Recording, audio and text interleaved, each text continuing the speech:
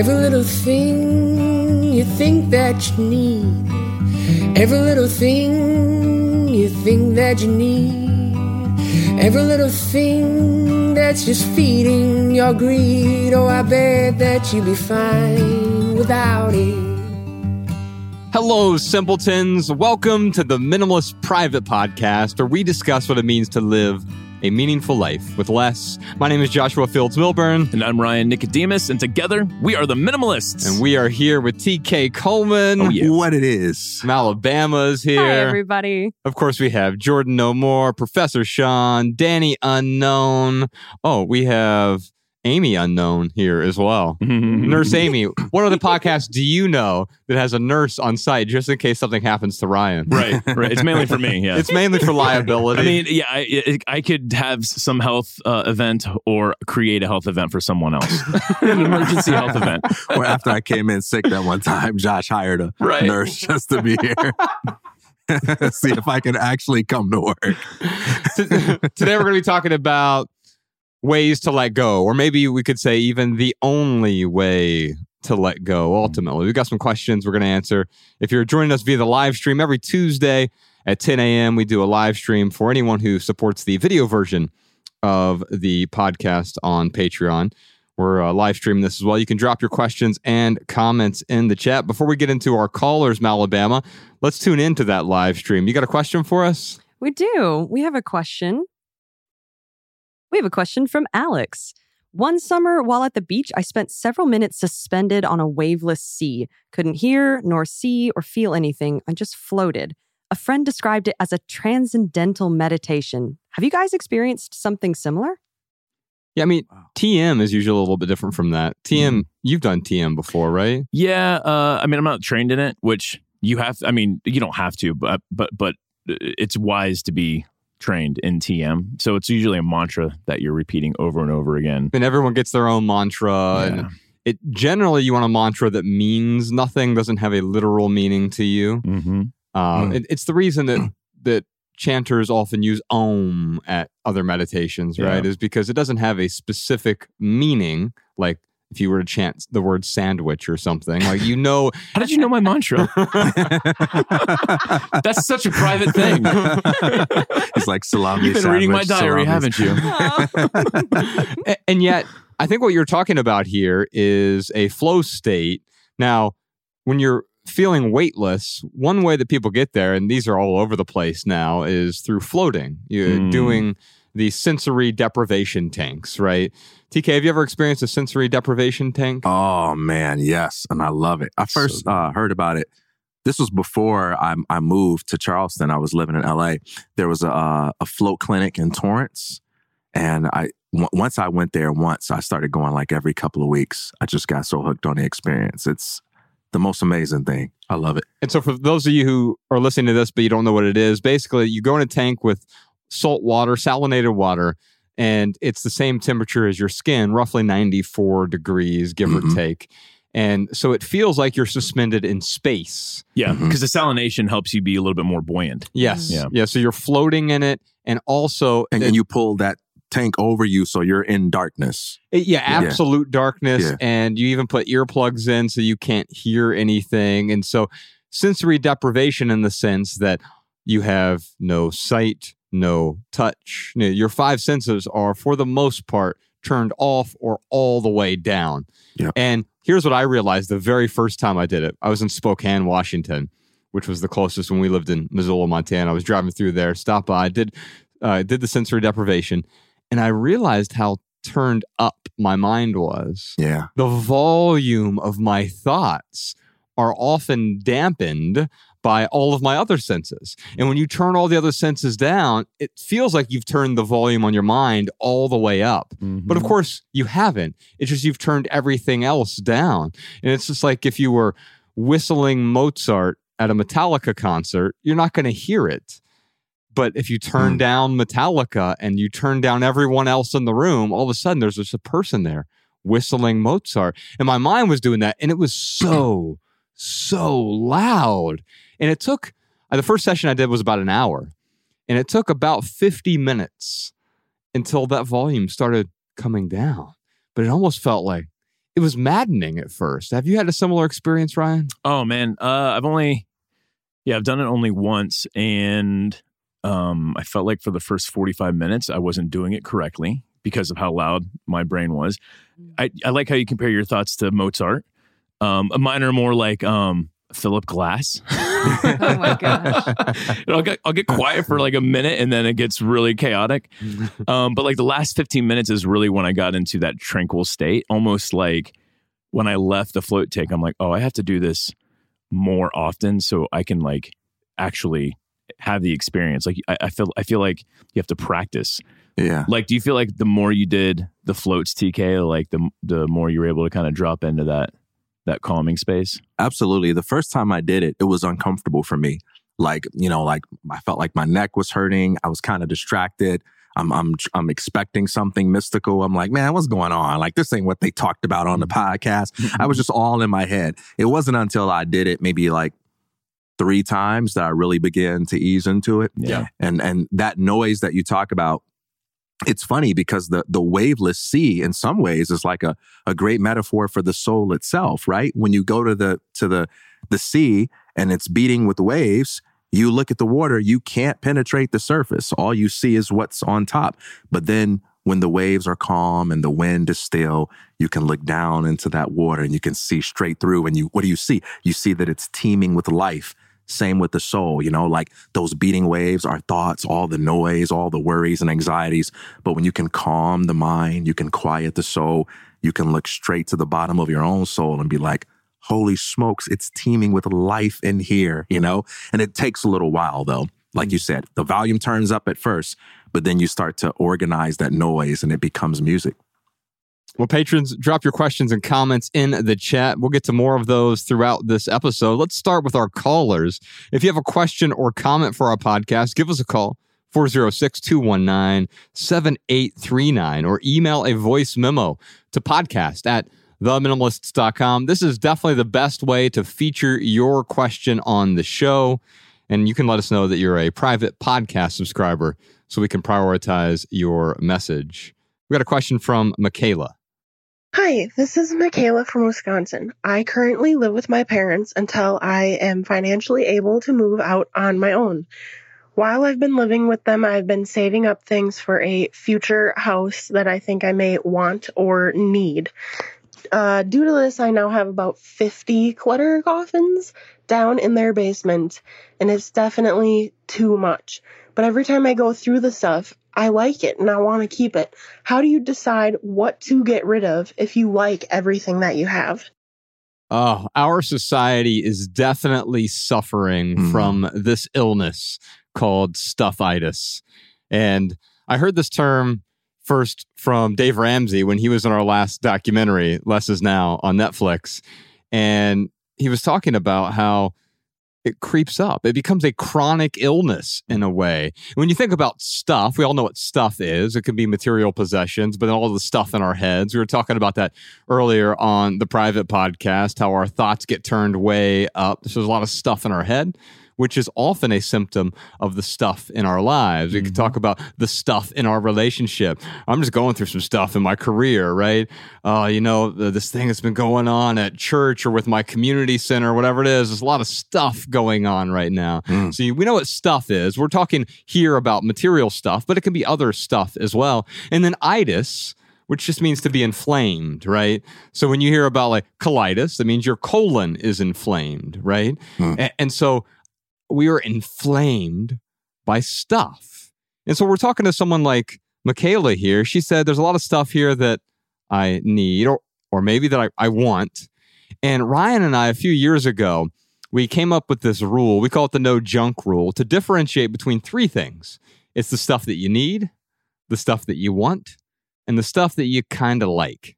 And there's a difference here. I would actually look at those categorically as 3 substantially different things. So you can download the Minimalist Rulebook. You can read the no junk rule in there. It's free. You can find our website, theminimalists.com, right there at the top. You can just download it. You can go to our free resources page. But what I'll tell you is, with respect to the no junk rule, everything you own fits in one of 3 piles. It's either essential, it's non-essential but adds value, or it's junk. Another way to look at that is you need it, you want it because it adds value to your life, or yeah, I kind of like that, or I think I'm supposed to like that, but maybe it's actually getting in the way. And that's the junk. And if you can differentiate between all those clutter coffins, as she calls them, in her basement. We did a whole episode called Clutter Coffins. We'll put a link to that episode in the show notes, because that's what happens. We bury our stuff very neatly in our basements and attics. We put it in these clutter coffins, and all of a sudden we have to deal with it, or worse, we just put it off till tomorrow, because I think I like some of these things.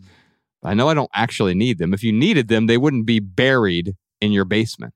Right. If they added value to your life, they wouldn't be buried in your basement. What we're really talking about is some hypothetical future value you may get from those things. And that is true, but you'll never get the value as long as they're tucked away, hidden from use. That's right. Like, if you only like it when you look at it, you probably should give it away so you don't have to look at it.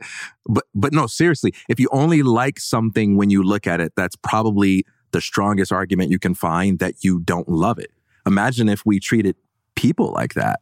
I mean, hey, Ryan, I never think about you. I never wonder how you're doing. I never feel curious about you. I'm never motivated to initiate contact with you. Oh, but whenever you happen to show up and you're right there, yeah, I like you. That's not love, man. That's not the foundation of a great friendship, right? We wouldn't really tolerate that in our personal relationship. So why tolerate it with things? I mean, that's really the definition of shopping, looking at a bunch of stuff that you feel compelled to buy when you're looking at it. But then as soon as you turn your head and look the other way, it's like, oh, I don't really need that. Yeah. Yeah, it's difficult, man. Like, we hang on to these things because we keep them for some non-existent hypothetical future. Or maybe it is an existent hypothetical future in Michaela's case. But, you know, the stories that we tell ourselves, I mean, these are important, man. Like, every single story, that whether it's our narrative of our life, the narrative of how we got here, where we're going, these stories are so important. So the story that we tell ourselves when we hold on to things a lot of the times is, oh yeah, one day I'm going to use that. One day I'm going to put that in a bin, because one day that's going to look really, really good in this home that I'm going to get in the future. And there's nothing wrong with that story. The problem is when that story isn't serving us. And that's what I would ask anyone in a situation where they're holding on to things for some non-existent hypothetical future, is how is that story serving you? If it's making you leap for joy and it's motivating you to go out and get it and buy that house, whatever it may be, that all that stuff's going to go into one day, then great, hold on to your stuff. But if that story, if it's holding you back, if it's making you anxious, well then you might want to rewrite that story a little bit. Oh man, one day-itis. Maybe that's what you just tapped into as the real foundation of stuff-itis. All of the stuff we hang on to that we don't need, whether it's a toxic relationship, a job that we should have quit a long time ago, it's based on this narrative of one day-itis. One day I'm going to get my life together. One day I'm going to truly love myself. One day I'm going to do something that really brings me joy. One day I'm going to live life like I really want to live it. But until that day comes, I'll hang on to this just-in-case relationship, this just-in-case job, this just-in-case item.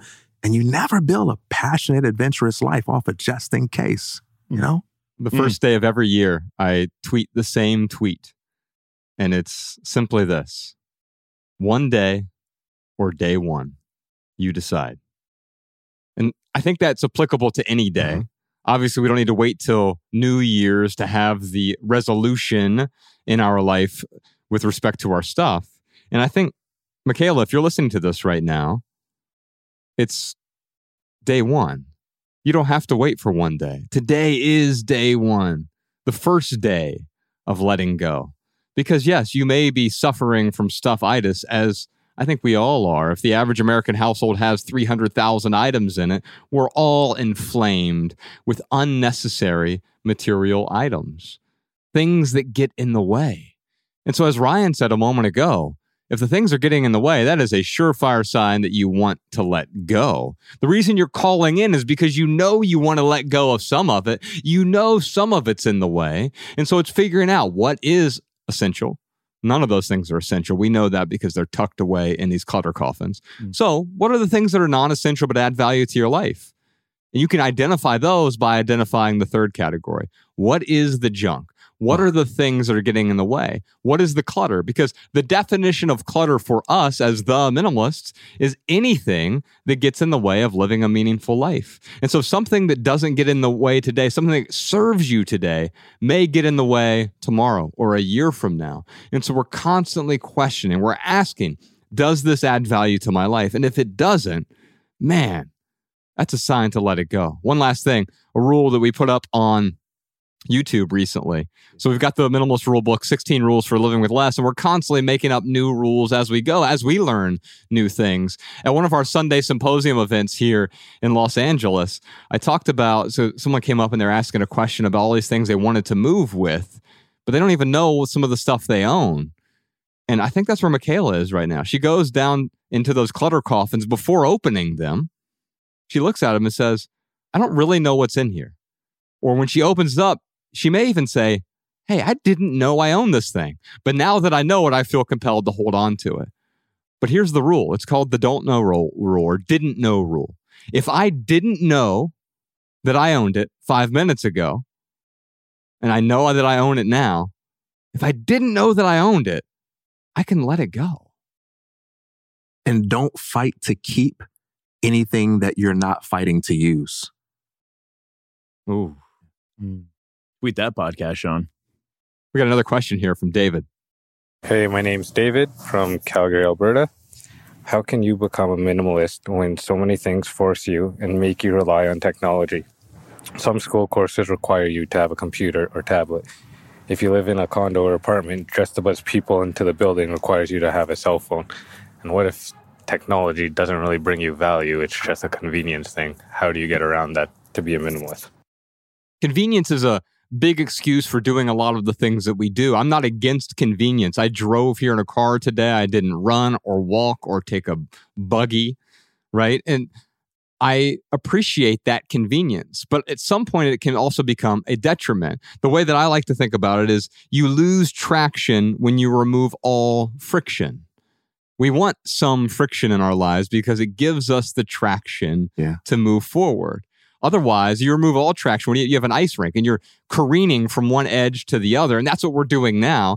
We're just careening metaphorically through TikTok and Instagram and Twitter and Facebook and YouTube. And there's nothing inherently wrong with these platforms if they're adding value to your life, just like there's nothing wrong, David, with a laptop or a cell phone until they've removed all the friction for you.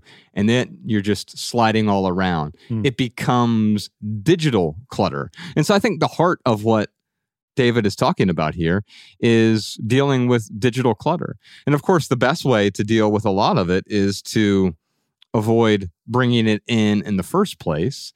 And then, of course, if it's already there and it's in the way, well, then we want to assess what is actually in the way. Because it's not that the smartphone itself is in the way. It's how we use the phone that is in the way. And it may take getting rid of it. It may just be too tempting. In the story, we tell ourselves, I have to have this because I have to buzz people into my building. Oh, was there ever a time when you didn't have to buzz people into your building? They just throw rocks at your window. Hey, come down, let me in. There are plenty of ways. I mean, I've lived in plenty of buildings where a cell phone was required in order to buzz you in. And I just didn't hook up to that system because I didn't want anyone bothering me on my cell phone anyway. And so I just didn't buy into that system. And by the way, if you sign up for a university and they say you have to have a laptop and you say no, what are they going to say? Screw you, we're not going to take your money. Have you ever considered the assumptions that other people are making about your life? And you know what? There's always room to experiment with how flexible or negotiable these stories are. One of my versions of this story is when I travel, I gotta have a book bag. I can't get on my plane empty-handed, right? I need a book. I've got other things I needed. And I made up my mind this last trip that I just got back from, no matter what, I'm not bringing a book bag. This seemed like a safe opportunity to just experiment. Can I get away without bringing a book bag? And I didn't. And my trip felt so light and so amazing in all kinds of ways I couldn't even describe. And I didn't really miss out on much. Whatever I would have needed my book bag for, I could use my phone. So I left the laptop at home.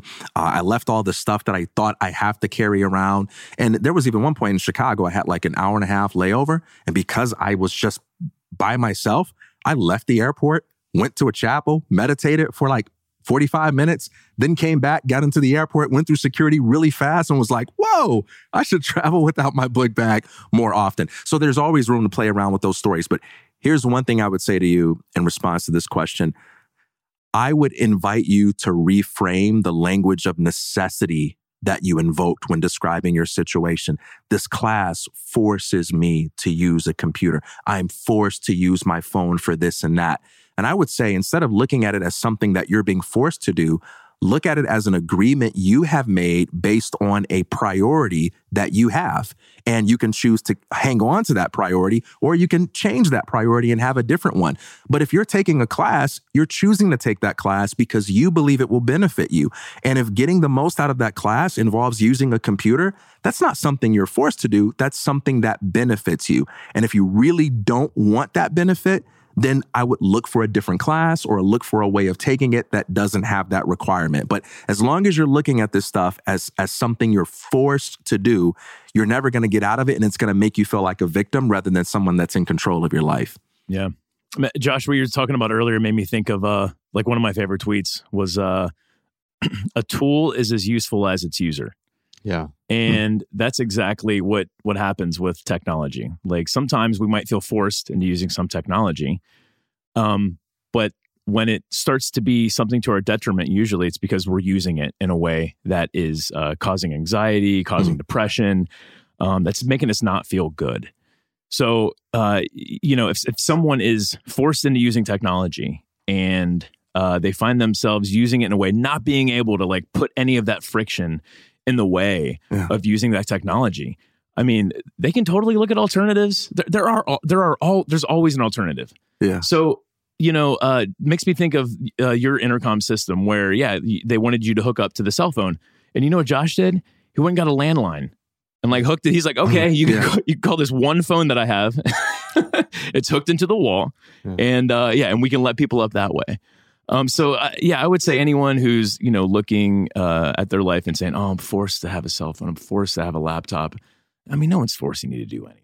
I mean, yeah. So I would challenge you to look for alternatives.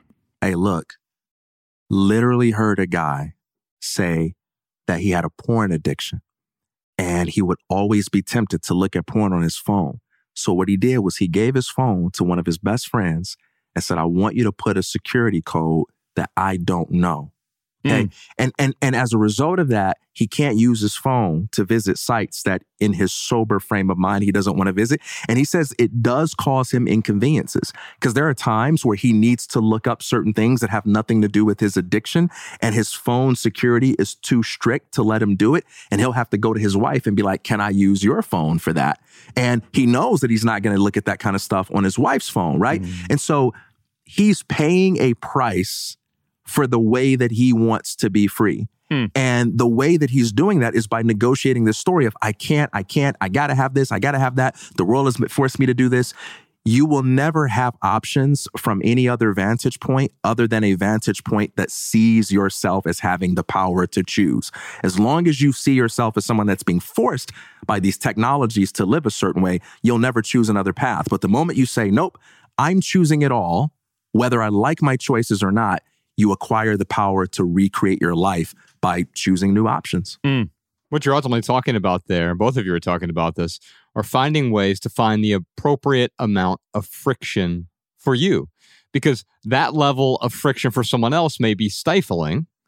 And for someone else, having the smartphone at all may be not enough friction, right? That's right. And so it's determining, and the only way you can figure that out is by figuring out how much is too much, how much is too little, and that's how you home in on what is enough. And of course, over time, that enough will change as well. What was enough yesterday may be too much today. What is too much today may not be enough tomorrow. And as that enough point changes for you, as your preferences change, as your ideals of what it means to live a meaningful life change, whatever is changing, constantly questioning, is this enough or is it too much?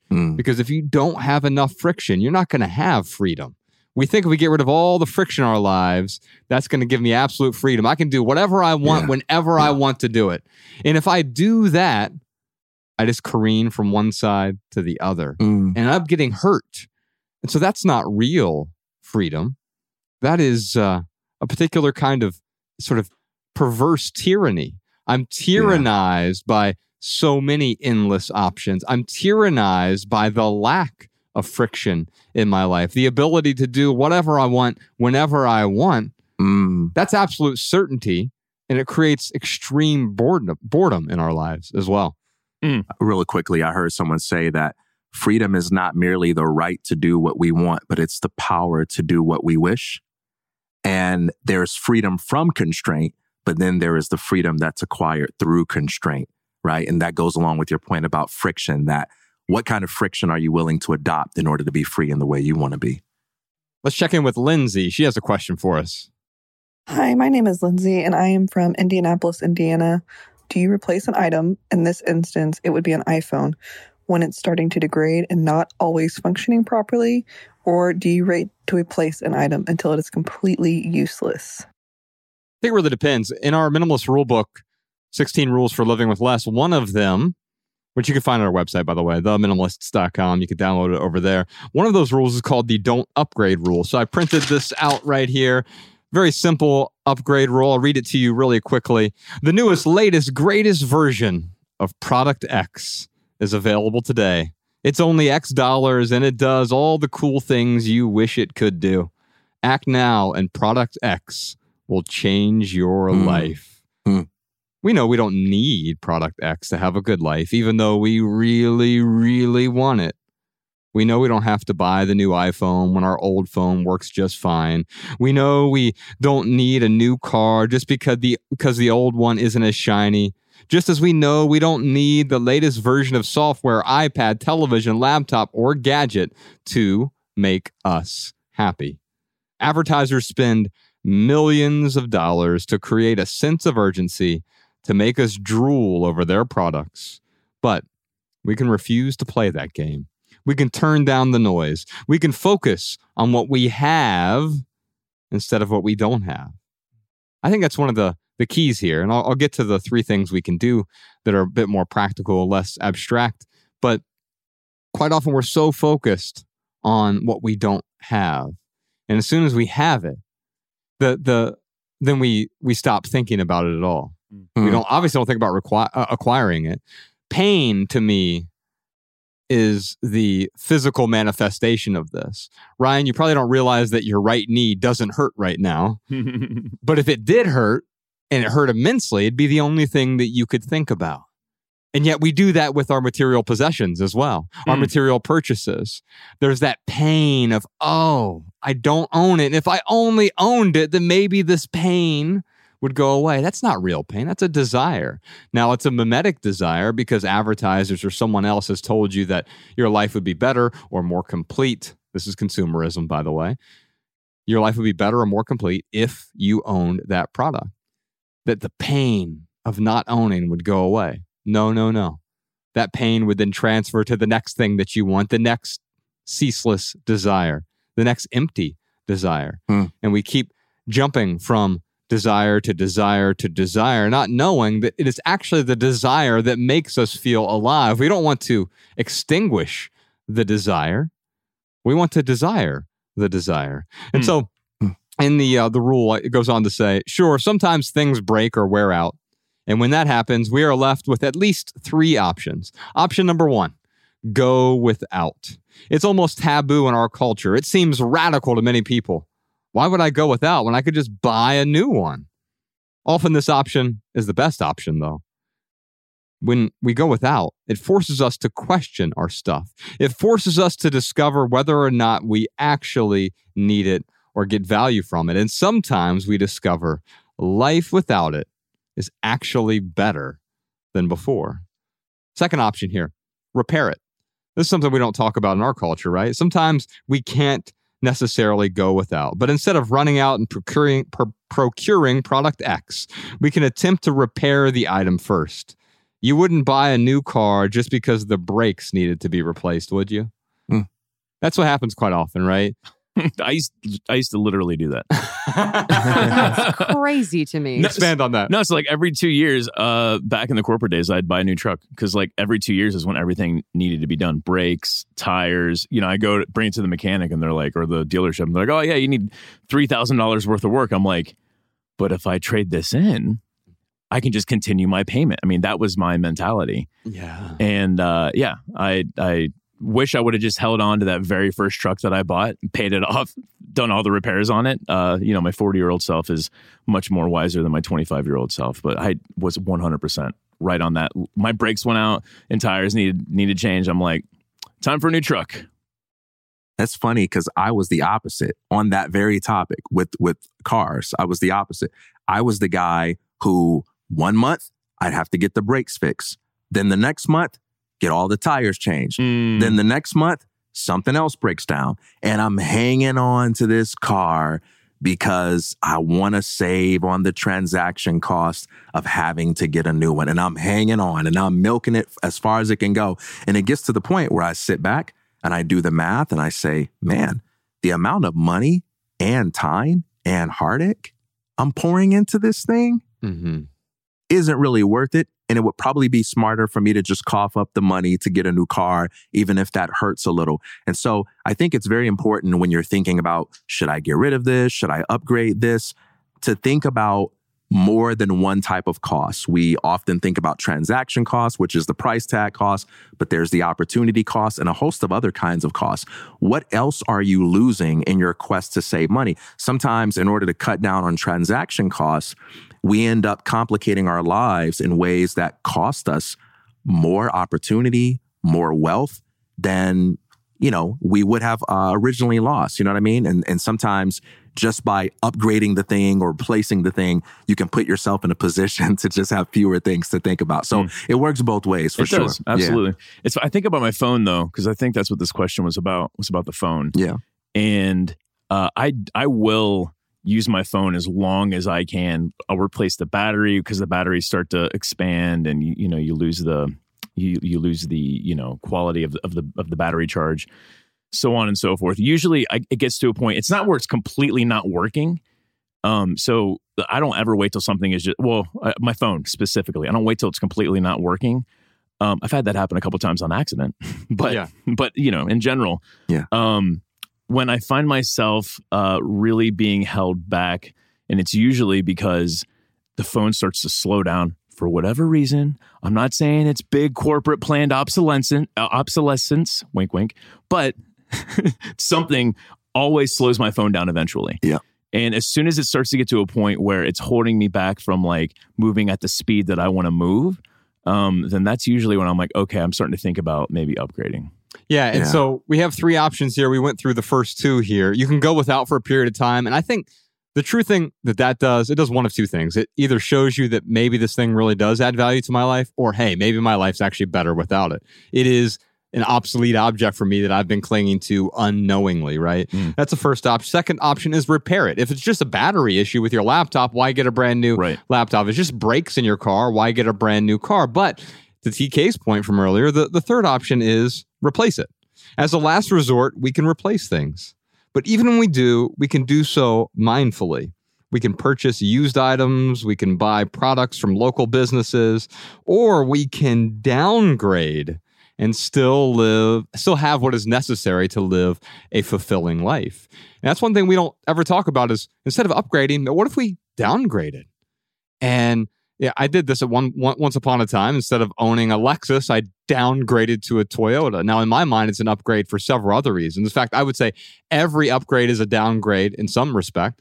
You're downgrading your bank account as soon as you buy a brand new car. Yeah. Or if you downgrade, it's an upgrade in other respects of your life as well. And so it's understanding that every downgrade might give you a little more peace, a little more tranquility. And so yes, you can replace the thing. You can buy a used car. You can buy a used phone. I'm not saying you have to do these things, but recognizing that these options are available to you allow you to make the best decision instead of mindlessly, oh, it's every year. I guess it's time for my new phone. It's time for my new car. It's time for my new house. It's time for my new apartment, whatever it is, just because I'm on some sort of schedule of upgrading. You don't have to play that game. It's time for my new Yeezys. The annual Yeezys. The annual Yeezys. Hey, by the way, I'm currently reading a book called How to Break Up with Your Cell Phone. And I would love to get the author of that book on this show sometime, but we'll see. But I'm exploring ways of like, minimizing that relationship. I buy very strongly into narratives that say I gotta have it all the time. So I'm just trying little things. Like if I go into the grocery store, like put the phone in the trunk and just like survive without having it on your body for the next 15 minutes. If there's really an emergency, you can come out and get it out of the trunk. And that's really hard for me, but I'm just kind of pushing my small boundaries and trying to convince myself that it's more possible than I originally thought. Yeah, one of my favorite things is leaving my phone in the car when I'm out to dinner with someone. Yeah. Let's check back in with the live stream. Alabama, we have some more questions. We do. We have a question from Raquel. How can I support my 16 and 17-year-olds who hate high school but think I give too much unwanted advice?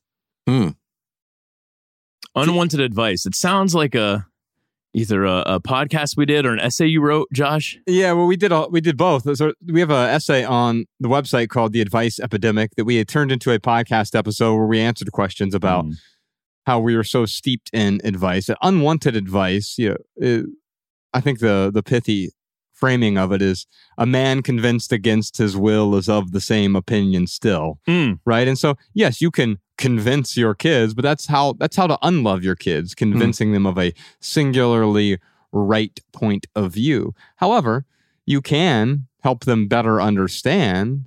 And how do you do that? It has nothing to do with advice. It has to showing them the path. And so how old are Raquel's kids? 16 and 17. Yeah. So they're, of course, at the age where they're thumbing their nose at the parents. They're pushing back on everything. Yeah. Not just the parents. I mean, so don't take too much offense to that. They're pushing back on everything that's being shoved at them. And one would say necessarily so, because as a child, we necessarily have attachments, right? Because we are attached to our parental figure, specifically to our mother. We're attached to them for our survival.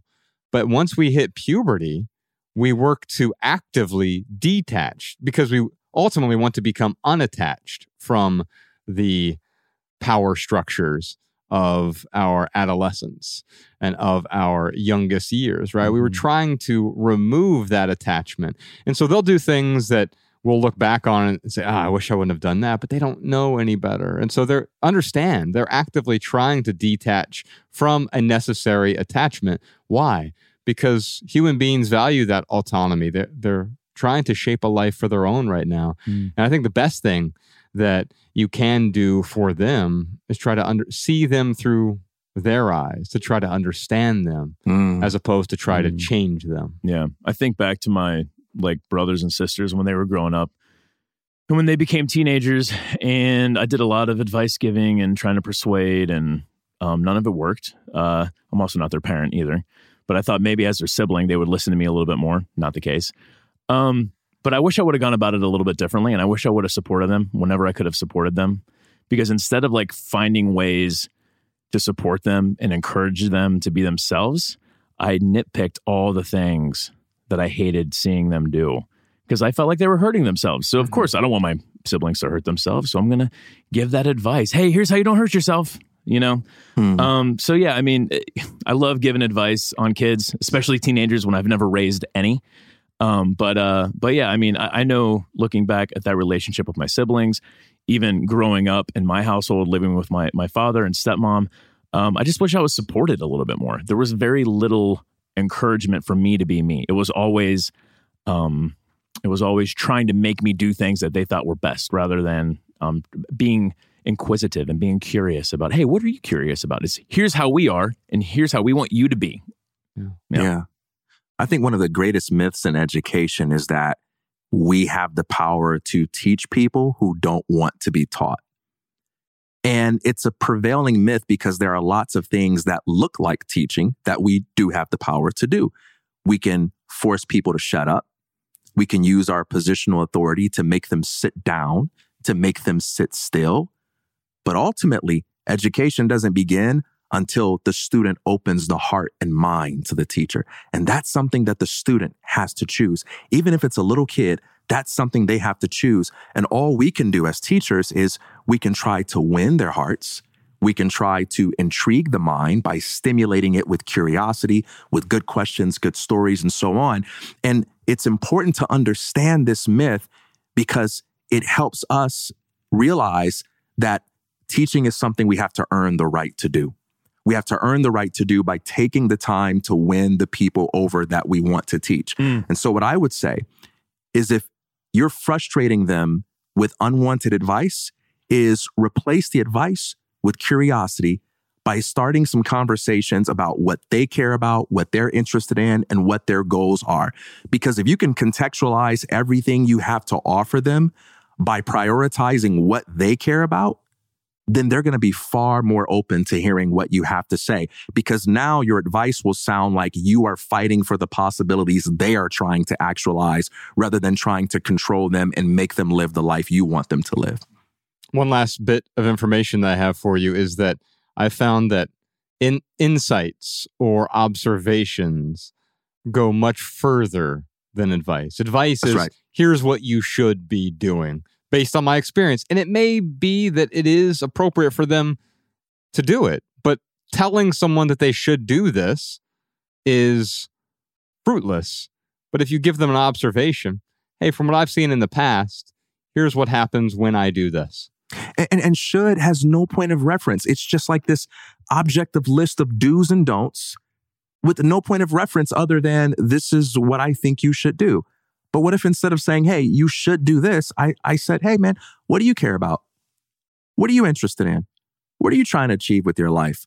What are you afraid of? What's frustrating you right now? What's getting in the way of your concept of the good life? And I just listen for 10 minutes. I use up 10 minutes of my time. Yeah, if I'm going to say I care about this person, I probably should be willing to give them 10 minutes. If I love them enough to try to give them advice about their life, I probably can afford to give them 10 minutes just listening, right? Think about how much trust I earn, how much rapport we build. When we want to speak, having listened to them for 10 minutes goes a long way in making them a little more likely to listen to us. But the important thing is we can say, oh, okay, well, that's interesting that you want that, or that's frustrating to you. Hey, would you be interested in this idea? Would you be interested in this strategy? Or would you be interested in meeting this person I know who might be able to help you with that? Now you're still talking about them. You're giving insight, but you're still talking about them. That's winning the heart. This is why all the great mystics always approach their students with questions, not advice, not answers. Right. The Zen koan is a great example of a way to teach without teaching at all. We'll check back in with the live stream here in a little bit, but right now it's time for some social media questions. You can follow The Minimalists on TikTok, Instagram, Facebook, and Twitter at The Minimalists. Alabama, we got a question from Facebook. Victor asks, how do I minimize my old journals, sketch pads, notebooks, pens, and pencils? I've tried so many times and I just can't let them go. Help. Help! Just send them to me. I'll take care of them for you. I got this one, guys. Victor, what is the sound of one hand clapping? Ryan can show you. It's not very loud.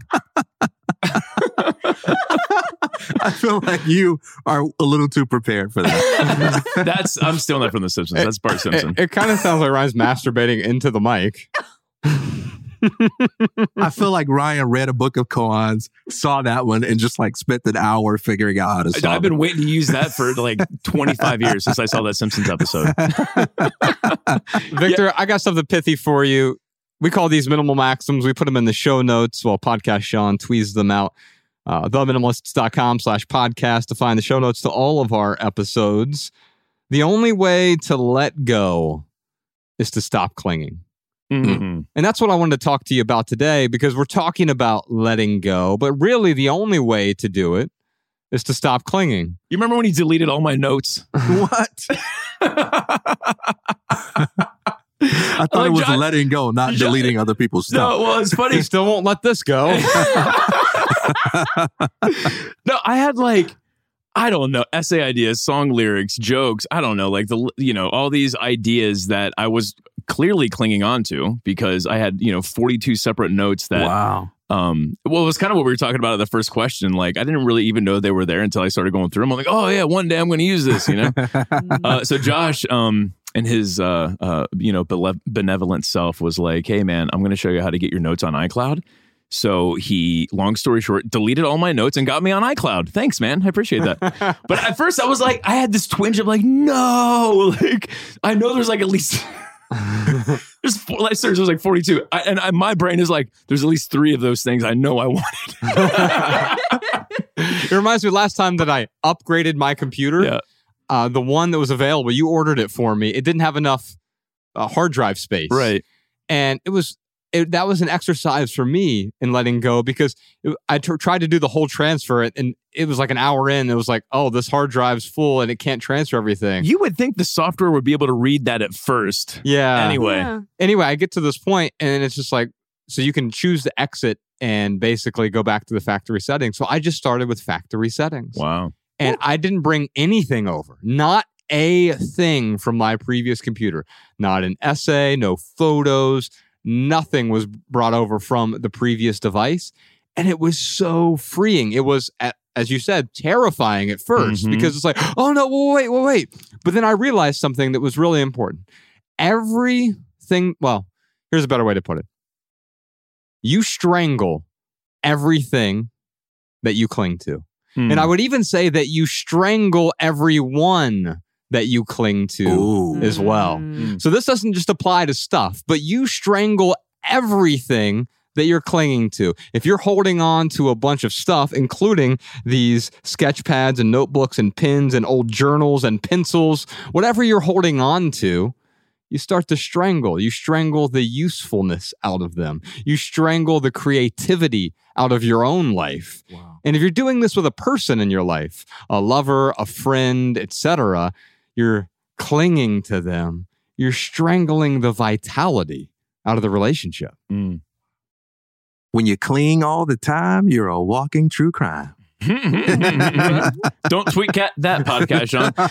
Oh man, the closest thing I have to this is my old calculus notes. You remember how hard we worked in our calculus course, Josh? I remember how hard I worked. Dude, we worked really hard. Like learning the quadratic formula and the flip it and forget it and like all the different... and I had all these notes and I love math. That's the thing. Like I really enjoy understanding like the nuance.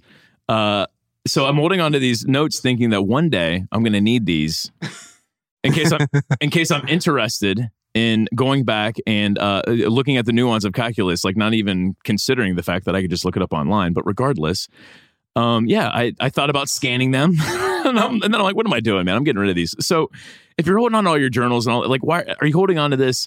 Because you're trying to preserve something? Then great, you can preserve it. You don't have to scan it yourself. There are companies you can pay to scan it for you, and they'll get rid of your notes for you. So you don't even have to get those journals back. They'll just send you scanned pages of it. Yeah. And that's really where, if this is causing Victor some stress, that's really where he's got to look at, like, all right, what are these journals, pencils, pens, so forth and so on? What are these doing for me? Are they causing you joy or are they causing you stress? Sounds like they're causing you stress. So now the next thing is like, all right, so how are you going to get rid of this stress? You look into scanning it. Maybe you look at it, you're like, that's too much money. I'm not willing to spend that money on it. Well, then you're probably not willing to hold on to your notebooks then. Yeah. You know? Yeah. So sometimes in the comments, people react to these kinds of ideas by saying, you guys are trying to make me throw away my stuff, right? Because we give a lot of arguments for why you ought to question this and why you should reconsider that. And then people go to defending their right to hang on to things. Well, I'm going to keep this because it brings me joy in this way and it brings me joy in that way. And the thing I want people to understand is we are not fighting to get you to give away anything that you want to keep. We're fighting for you to fight for the things that you want to keep by actually using them, by actually utilizing them in a way that brings you the joy you say they have the potential to bring. What's deadly is not hanging on to something. What's deadly is telling yourself a story about how something brings you joy and then betraying that very story by burying it in a coffin, never looking at it again until it's time to move and you got to pay a couple of $100s for some extra cubic feet. That's no way to live. If you want the stuff, keep the stuff. But if you're going to keep the stuff, fight to use it for the reasons that reflect that joy you felt when you bought it. So good. Preach. We have a whole episode about photo scanning. If you want all the specific resources, you can go back and check that out. Head on over to theminimalists.com/podcast. You can find the archives over there. Libby has a question for us. It's interesting to hear JFM often mention links to their other works, but still say advertisements suck. Busted. Is there a No, distinction? we're ruined.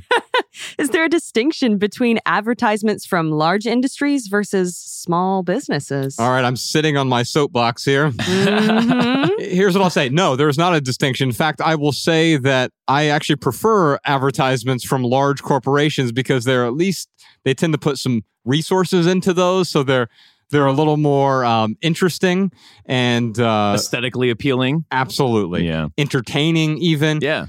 Although Sometimes they even throw in like the random message of like, you know, like you brought up the other day where it brought up the chess player, had nothing to do with the product.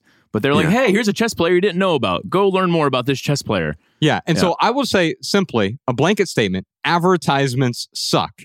Unfortunately, we conflate advertisement with marketing or promotion. And so when Ryan and TK and I talk about a book that we wrote, or we talk about something we've created for other people to find value in, that is not an advertisement. We have an essay on our website. I would encourage you to read the full thing. I'm certainly not going to read the whole thing because it's like 15 pages, but it's called Can We Have an Honest Conversation About Advertisements? We'll put a link to this in the show notes. And the reason this is so important to me is because I think people don't understand the distinction between advertisement and marketing or promotion. And so here's how the essay goes. If the following screed were a peer-reviewed journal article, its abstract would be brief. Advertisements suck. Well, at least most of them do. That's not to say that all advertising is inherently evil or even bad, because not all advertisements are created equal. They run the gamut from informative to downright destructive. To understand the inherent problems with advertisements, it's important to first point out that advertising isn't the same thing as marketing. Though these two terms are often used interchangeably, they are different in practice. Advertisements are paid announcements via a public medium.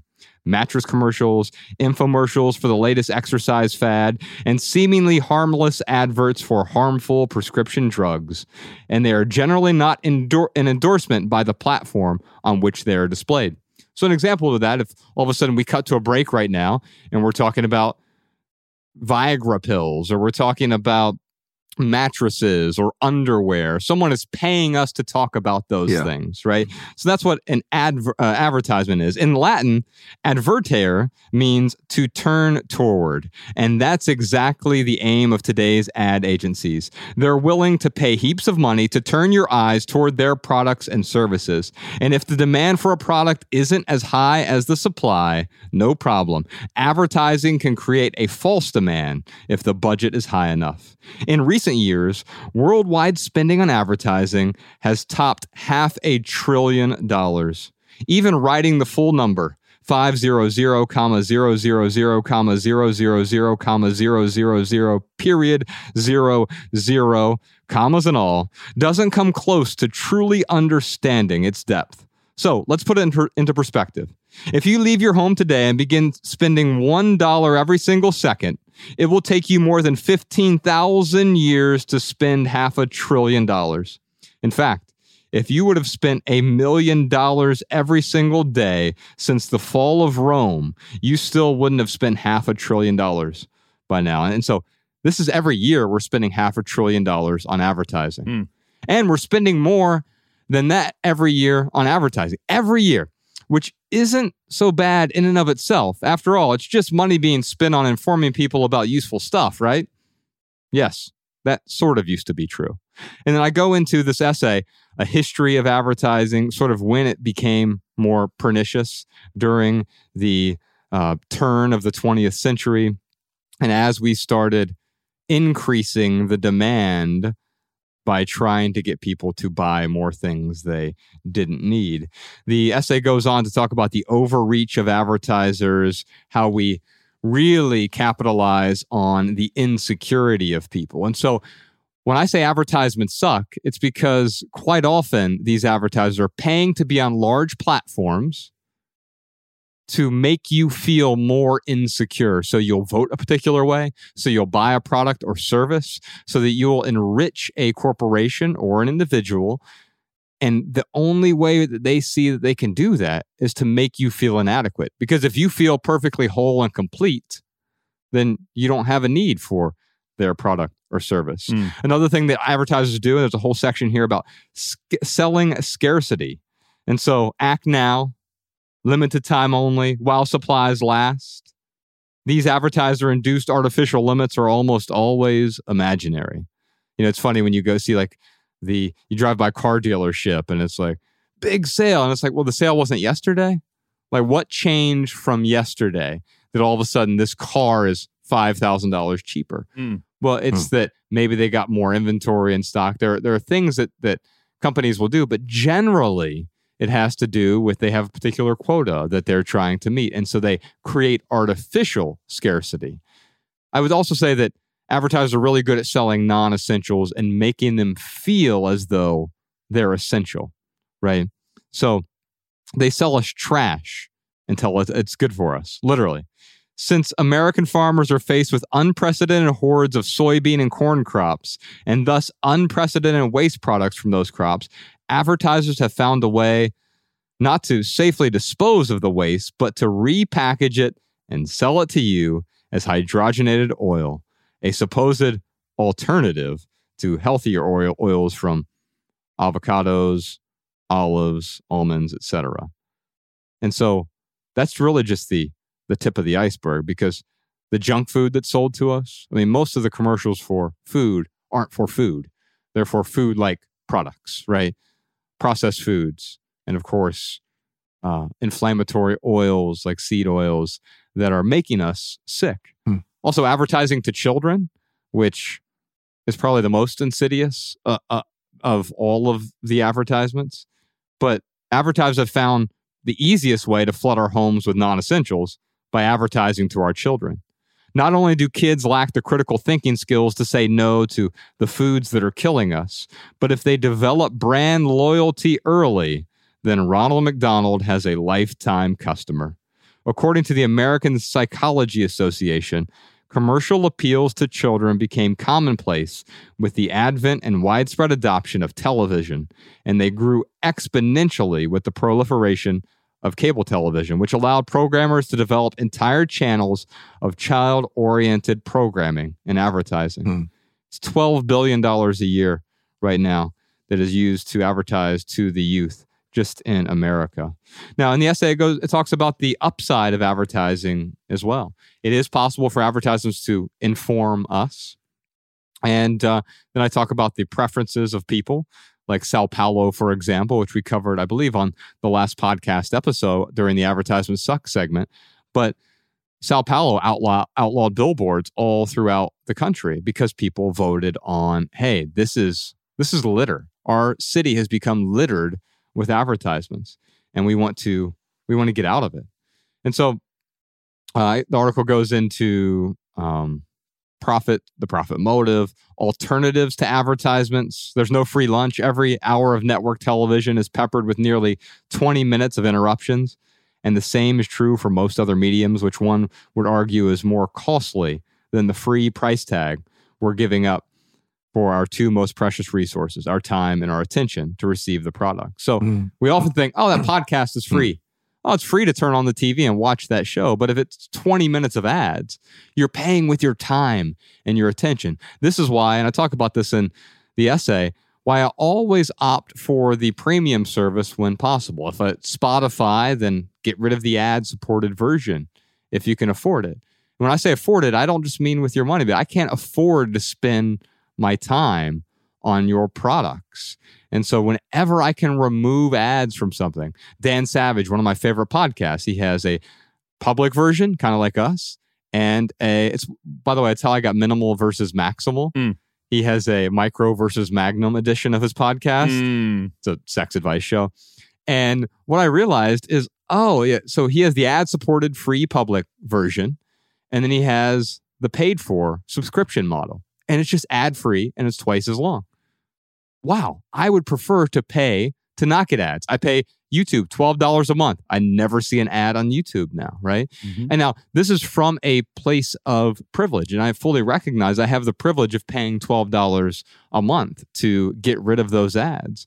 But what I will say is that there are other mediums that I simply just have opted out of because I don't have that option. That's another place of privilege. I can opt out. I can say no because you are bombarding me with your advertisements. Yeah. Ultimately, I just want to finish this essay here by talking about marketing, because this is what we do with our podcast. Yes, we talk about products and services, things that we create. I teach a writing class. I talk about that. I don't do advertisements. Ryan and I have never done an advertisement for any of our books. And later, during the advertisement suck segment, I have the most disappointing ad of my entire life. We'll talk about that in a moment. But let's talk about marketing. The flip side of advertising isn't the absence of communication. It's marketing. So when I say advertisements suck, I'm not saying we need to get rid of all communication. No, of course not. There's a better way to do it. In his book, The Mindset of Marketing, Derek Sivers writes, "Don't confuse the word marketing with advertising, announcing, spamming, or giving away branded crap. Really, marketing just means being considerate. Marketing means making it easy for people to notice you, relate to you, remember you, and tell their friends about you. What Sivers is describing here is the most honest form of marketing, informing people without manipulating or bothering them. At its ethical zenith, marketing considers the needs and points of view of an audience and works hard to meet those needs by connecting the creators with consumers in an authentic way. In neutral terms, marketing is an unpaid endorsement, often by the creator herself, communicated directly to an audience who's eager to learn more about the product or service. When done well, this is what Seth Godin describes as permission marketing. The privilege, not the right, of delivering anticipated, personal, and relevant messages to people who actually want to get them. It is possible to engage in world-class marketing without spending a penny on advertising. True, both advertising and marketing are forms of promotion. Both allow creators to present their goods and services to a group of people. And when executed poorly, even well-intended marketing can be overkill. Like advertisements, not all marketing messages are created equal. Unfortunately, not every marketer is a paragon of integrity. Just like the advertising world, marketing messages can be laced with misinformation, exaggerations, and propaganda. As the minimalists, we provide loads of high-quality free creations, essays, podcasts, and quotes, and we occasionally use our platforms to promote a book, event, or service. And if we're being forthright, even though we attempt to market with integrity, even we struggle to walk the line between informative and overkill. And when I say that, I'm not saying that we are ever beating anyone over the head, but I'm constantly talking to everyone on the team about we don't want to beat people over the head with promotional messages, with marketing, with promotions, etc. Obviously, we don't do advertising. But even when we're promoting something, I want to do it tastefully in a way that adds value to other people's lives. And while we won't accept $1 to advertise on our podcast, we'll happily recommend things that have added value to our lives. That's what the whole added value, it's the spirit of the added value segment on our podcast is, hey, really getting value from this. It's not sponsored by anyone, so you can know that we actually get value from it. Yeah. And Libby, I don't want you to think that it goes unnoticed with us, that everything we do is steeped in irony. So when we say advertisements suck, but we're talking about something we're doing, yeah, it's a little ironic. I get what you're saying. But to Josh's point, I mean, we're promoting something that we created, that we truly, truly believe in. And there are products that we've actually talked about where they have come to us and they're like, hey, we heard you mention this product on your podcast. Can we work out some kind of, advertisement thing? Well, paid promotion thing. And we're like, no, because then we have to talk about it. We don't want to have to talk about anything. That's right. And it's also the reason we don't monetize our YouTube channel. By the way, that would extend our reach significantly by monetizing it, and it allows more, because what happens is YouTube puts you more in their algorithms if they're running a bunch of ads on your videos. And understandably so. They're a business. They're allowed to do that. I'm grateful that YouTube gives us a platform to simply upload a video. Yeah. And I'm not entitled to anything. It cracks me up when I hear creators, YouTubers say, oh, I've been demonetized. I've been restricted. YouTube's giving you a platform for free to upload 4K video. You don't have to pay $100,000 for a server. I get to just upload my videos. How awesome is that? But I'm not going to monetize the channel. Why? Because how awful would it be to place ads on the art that we create? Because to me, this is our audio art. And I don't want a McDonald's ad. I don't want a Pepsi ad. I don't want a KFC ad. I don't want an underwear ad. I don't want a pharmaceutical ad on our podcast. Yeah. And so what we do is we opt out. Yes, we opt out of the money, but then we simply say, hey, if you want to support our show, you can do that. Patreon.com/The Minimalists. You can support us. You can keep the show 100% advertisement free. Dude, we are steeped in this economy. We are steeped in this this economy of advertisements. And, listening to you read that essay, I'm like, Jesus Christ, it sounds really hopeless. Like it's just everywhere. You can't get away from it, But then I'm starting to think, first off, like, oh, how can we change the system, right? Because I'm a big idea guy. And then I'm like, there's no way that like the three of us could change this system. This system it is like full blast right now. But what we can do is we can decide on a day-to-day, on a minute by minute, hour by hour, we can decide what we do with our time and who we give our attention to. And because we do come from a place of privilege where we have this platform to talk to millions of people, we also have the opportunity to decide what we are feeding people or what we're not feeding people. So, anyone out there feeling a little helpless about living in an economy like this, you do have ways to opt out yourself. Both of you guys use the word privilege. So I've got to say something that's very important because privilege comes up a lot in discussions on minimalism, right? This is a message for the privileged. That's the kind of stereotype. Every year, young people from economically disadvantaged backgrounds and poor families are given the opportunity to receive free money in the form of credit cards with really high interest rates. Unbeknownst to them, using those credit cards will cause them to mortgage their future and become debt slaves for the next decade.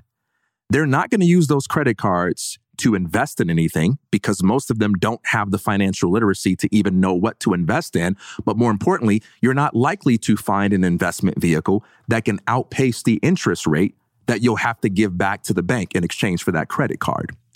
Which means that even if they don't come from a background where they have a lot of money or have a lot of stuff, they are so infected with consumerism that when they receive these credit cards, they are literally going to trade in the next decade of their lives by spending money they don't have to buy stuff. Where does that mindset come from?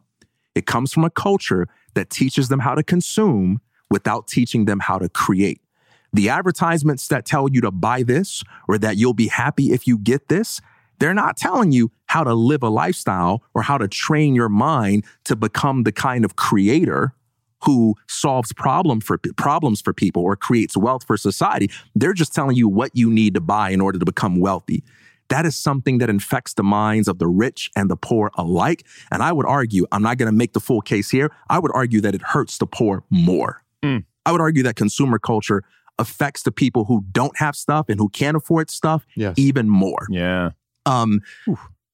Anyway, I just had to comment on that really quickly, but I would say there's nothing wrong to get to this question or this concern. There's nothing wrong with accepting a paycheck in exchange for promoting something as long as you do it in good faith and with clarity of conscience. But that's qualitatively different from promoting something that you yourself created or you yourself consumed and you want to share with the rest of the world. Why?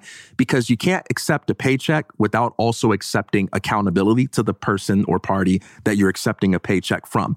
And so if someone is paying me to promote their orange juice, their gym shoe, or their book, they get to have a say, and it's only fair, on not only what I say when I'm promoting the product, but what I say in the entire context in order to make sure that it's compatible with the image and brand that I'm promoting. So there is no such thing as accepting advertising revenue without also accepting accountability to the advertiser. And most people today have sold their souls not for money in exchange to go kill somebody or do something really evil. Most people have sold their souls in exchange for the right to laugh at what they think is funny, the right to speak what they think is true. And most people are walking around not saying what they really feel or what they really think because they've sold out. There's nothing wrong with selling, but when it leads to you selling your soul, then that's the problem. And for many people, that's precisely what advertising does to them. Ryan, what time is it? You know what time it is. It's time for the lightning round, where we answer your text message. You can text your questions, your comments, your concerns, your emojis to 937-202-4654. Yes, indeed. We answer those questions regularly, especially here on the podcast. Also, if you're on our text list, we'll send you a Monday morning minimal maxim every Monday.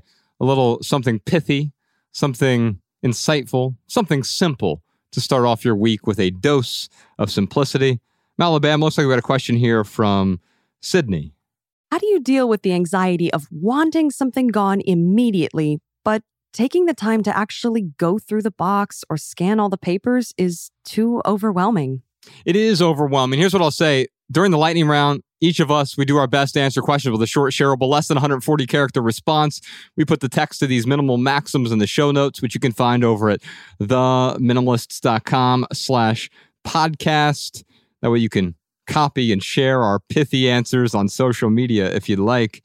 Put 60 seconds on the clock for me, Professor Sean. So, Sydney, it's hard to find a needle in a haystack. It's even harder to find it in a needle stack. Let me expand on that real quick because I have a little bit of time on the clock. I often would go into my basement when I owned these hordes of stuff. And I knew I had a thing or thought I had the thing because I had all of these things that I thought were meaningful to me. Everything that I had was significant to me. But of course, if everything's significant, how could any of it possibly be significant? It's overwhelming, so I'm not going to deal with it. Although you still have to deal with it. You deal with it because it becomes mental clutter. It becomes spiritual clutter. It's not just physical clutter. And it becomes time clutter, right? Because now I'm going down there, I'm dealing with it every time I'm looking for a thing that I want. It's covered up by 100 things that I don't want. So you have to deal with it. Whether it's now or later, you are dealing with it. That's so good. Yeah. It's pithy, right? I always, man, I'm so sorry. Hey, man, whatever I you always say, use we up my first we 15 get you, seconds man. on We get you. pithy versus pithy. All right. If it's not worth sorting through, it's not worth keeping. When you look at that box of stuff, does it make you feel like Christmas? Where it's like, you're filled with anticipation and you just want to open it up to see what's inside so that you can figure out a way to use it. If it feels like Christmas, keep it. Keep it around. That brings a lot of joy to your life. On the other hand, if it makes you feel like, exasperated and sad, why do that to yourself? There's nothing wrong with doing things that are painful and difficult and uncomfortable, but you should only do such things when they are pragmatically necessary or if there is some higher aim or purpose for why you do them. Yeah, put up with difficult family members sometimes. Yeah, put up with the pain of working out. There's a higher aim and purpose for doing those things. But if that box and stuff is creating pain in your life and there's no higher aim or purpose for it, get rid of everything that doesn't feel like Christmas. Ryan, what I love about what TK is saying here is that if it feels like Christmas, wonderful. But if it feels like your credit card after Christmas, that stress, that anxiety, that why did I do this? Why did I buy this? Why did I keep it? Then, I'm going to have to let it go. Did that count towards my time right there? No. Wait, real quick. No. But if it doesn't feel like Christmas, you better have a reason for putting up with it that feels like Christmas. This is becoming Pythier less and Pythier less. Throw a clock on. Give for me him. 60 seconds. All right. Here's my pithy answer. Internal clutter is a side effect of external clutter. So at its terminus, let's look at a hoarder, right? They have so much stuff. It's literally crushing them in some cases. And what is happening is there is an internal struggle going on that they have to deal with first. And that is often what we have to do. We have to deal with that internal struggle first before we handle these external things. Now, sometimes our stuff, maybe we're not struggling. Maybe it's just inconvenient. But, I could look at working out as inconvenient. Last night, I had to do my physical therapy exercises. I had to do them at 9:00 at night. I didn't want to do them. It was hard. It was difficult. I pushed through. And not only did I push through that discomfort, but I got something out of it where I'm like, oh, I have to plan my days different. So when we push through that discomfort, that is really where we learn a lot. But if you can't push through that discomfort, maybe you want to deal with that external clutter first. Yeah, I think one confers the other, right? You've got all of this clutter. The external clutter leads to the internal clutter. And the internal clutter then breeds what? More external clutter. We got a lot more to talk about on the private podcast. We got some other segments for you, a little home tour. But first, Alabama, what do you got for us? Here are some minimalist comments and insights from our listeners. Hi, minimalists. This is Suzanne from the Netherlands. I'm a huge board game fan, so naturally I have a lot of board games. When I started decluttering them, I would not ask myself whether I enjoy the game or whether I would like to play it. Instead, I'd ask myself whether I own a similar game that I would rather play. This helped me to get rid of games that I really like, but that I would never play. For me, this heuristic also works for shoes or clothes. I ask myself, every time that I could wear this, would I rather wear something else? If so, I can safely get rid of it. Hi there, Josh and Ryan. My name's Frankie. I'm 26 and I'm from Yorkshire in the UK. I came across your documentary Minimalism just over a year ago when my girlfriend and I were looking for something to watch one evening. Prior to that, honestly, I'd just thought of life as a series of life goals to achieve. Moving to London and getting a well-paid corporate job was a huge part of that.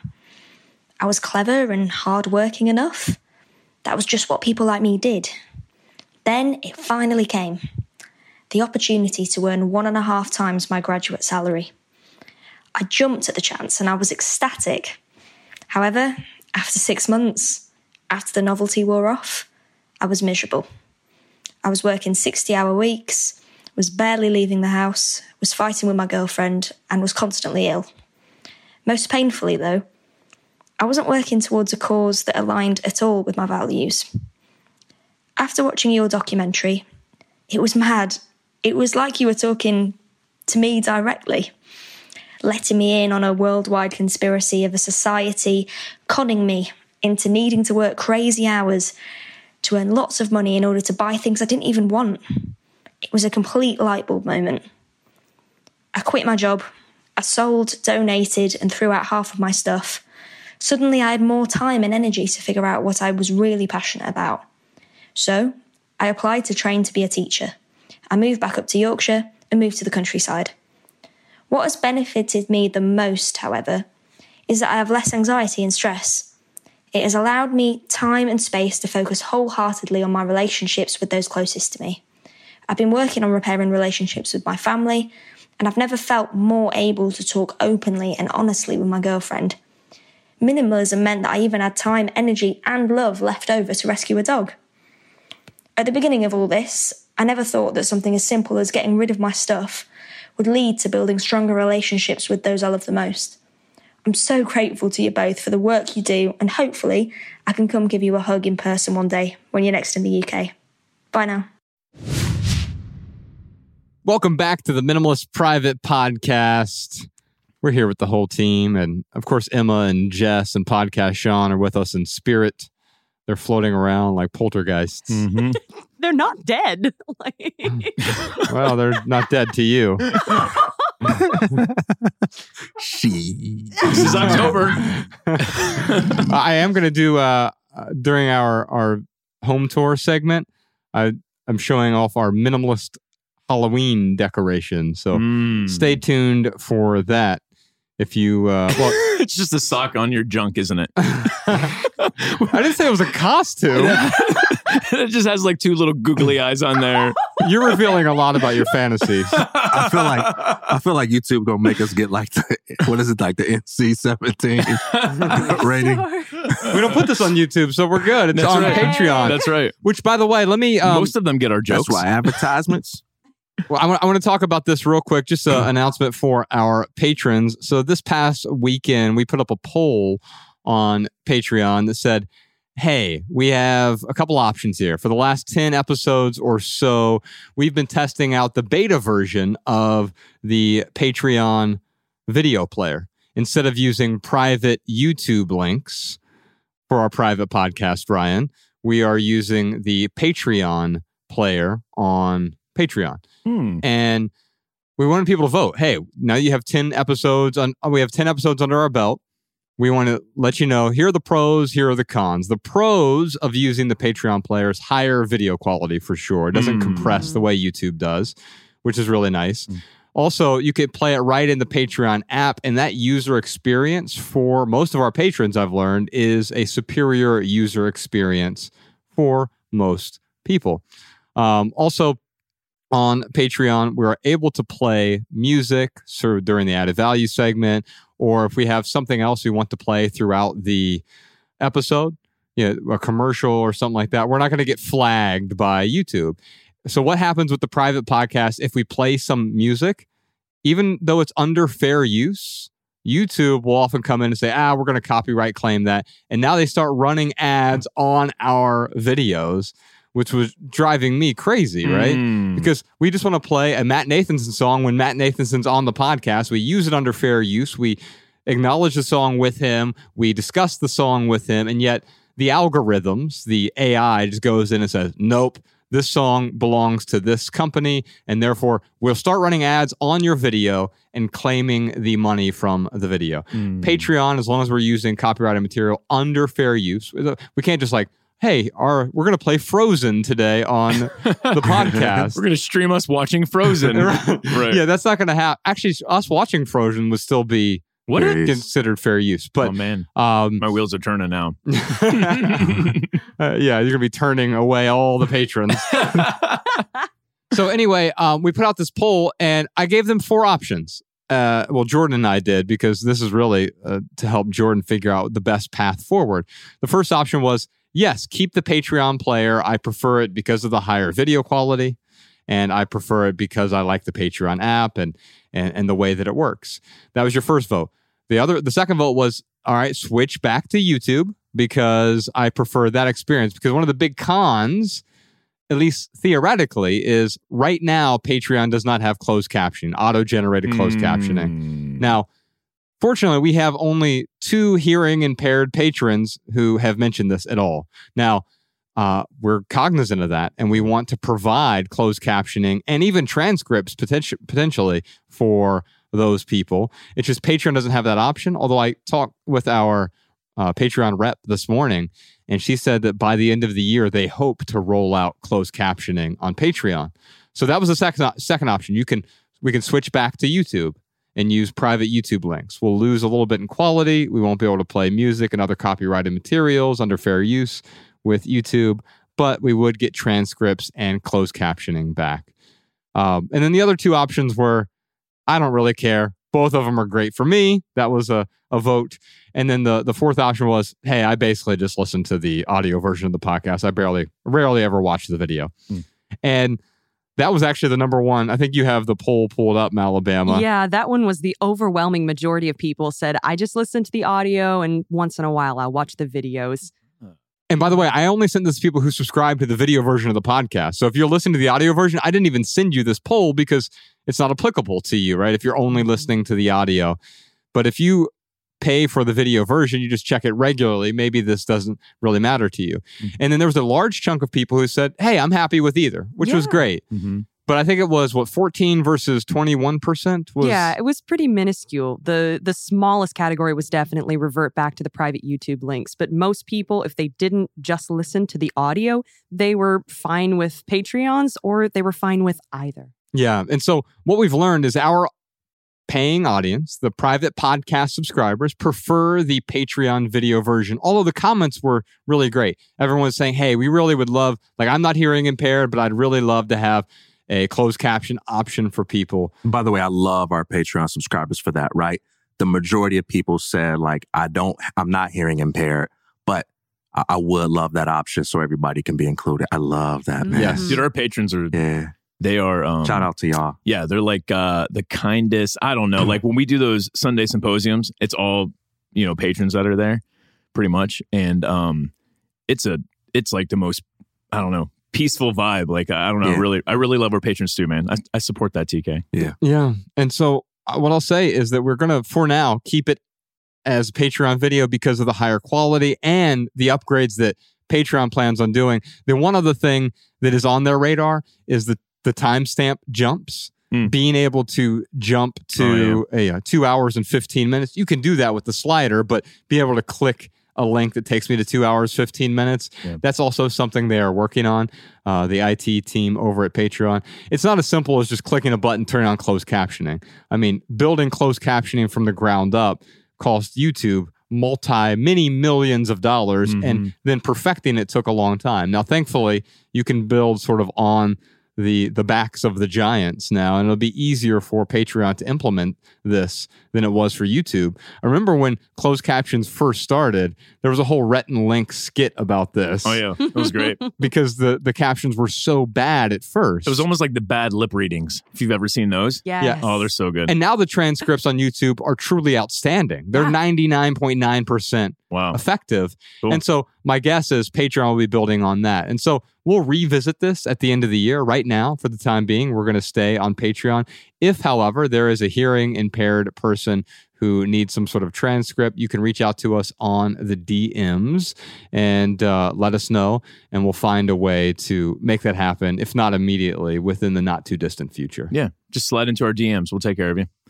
Now, as minimalists, I heard the Genuine's pony in my head when he said, "Just slide into our DMs." I just heard that. Doom, doom, doom. Okay. Now, as minimalists, have we considered just doing both? Yeah. Did I just drop an atom bomb on Jordan? Yeah, I mean, you're talking about a day's worth of work essentially, but shoot, okay, minor details. Yeah, a day's worth of work for the video, and we upload it to one other place, and it's one.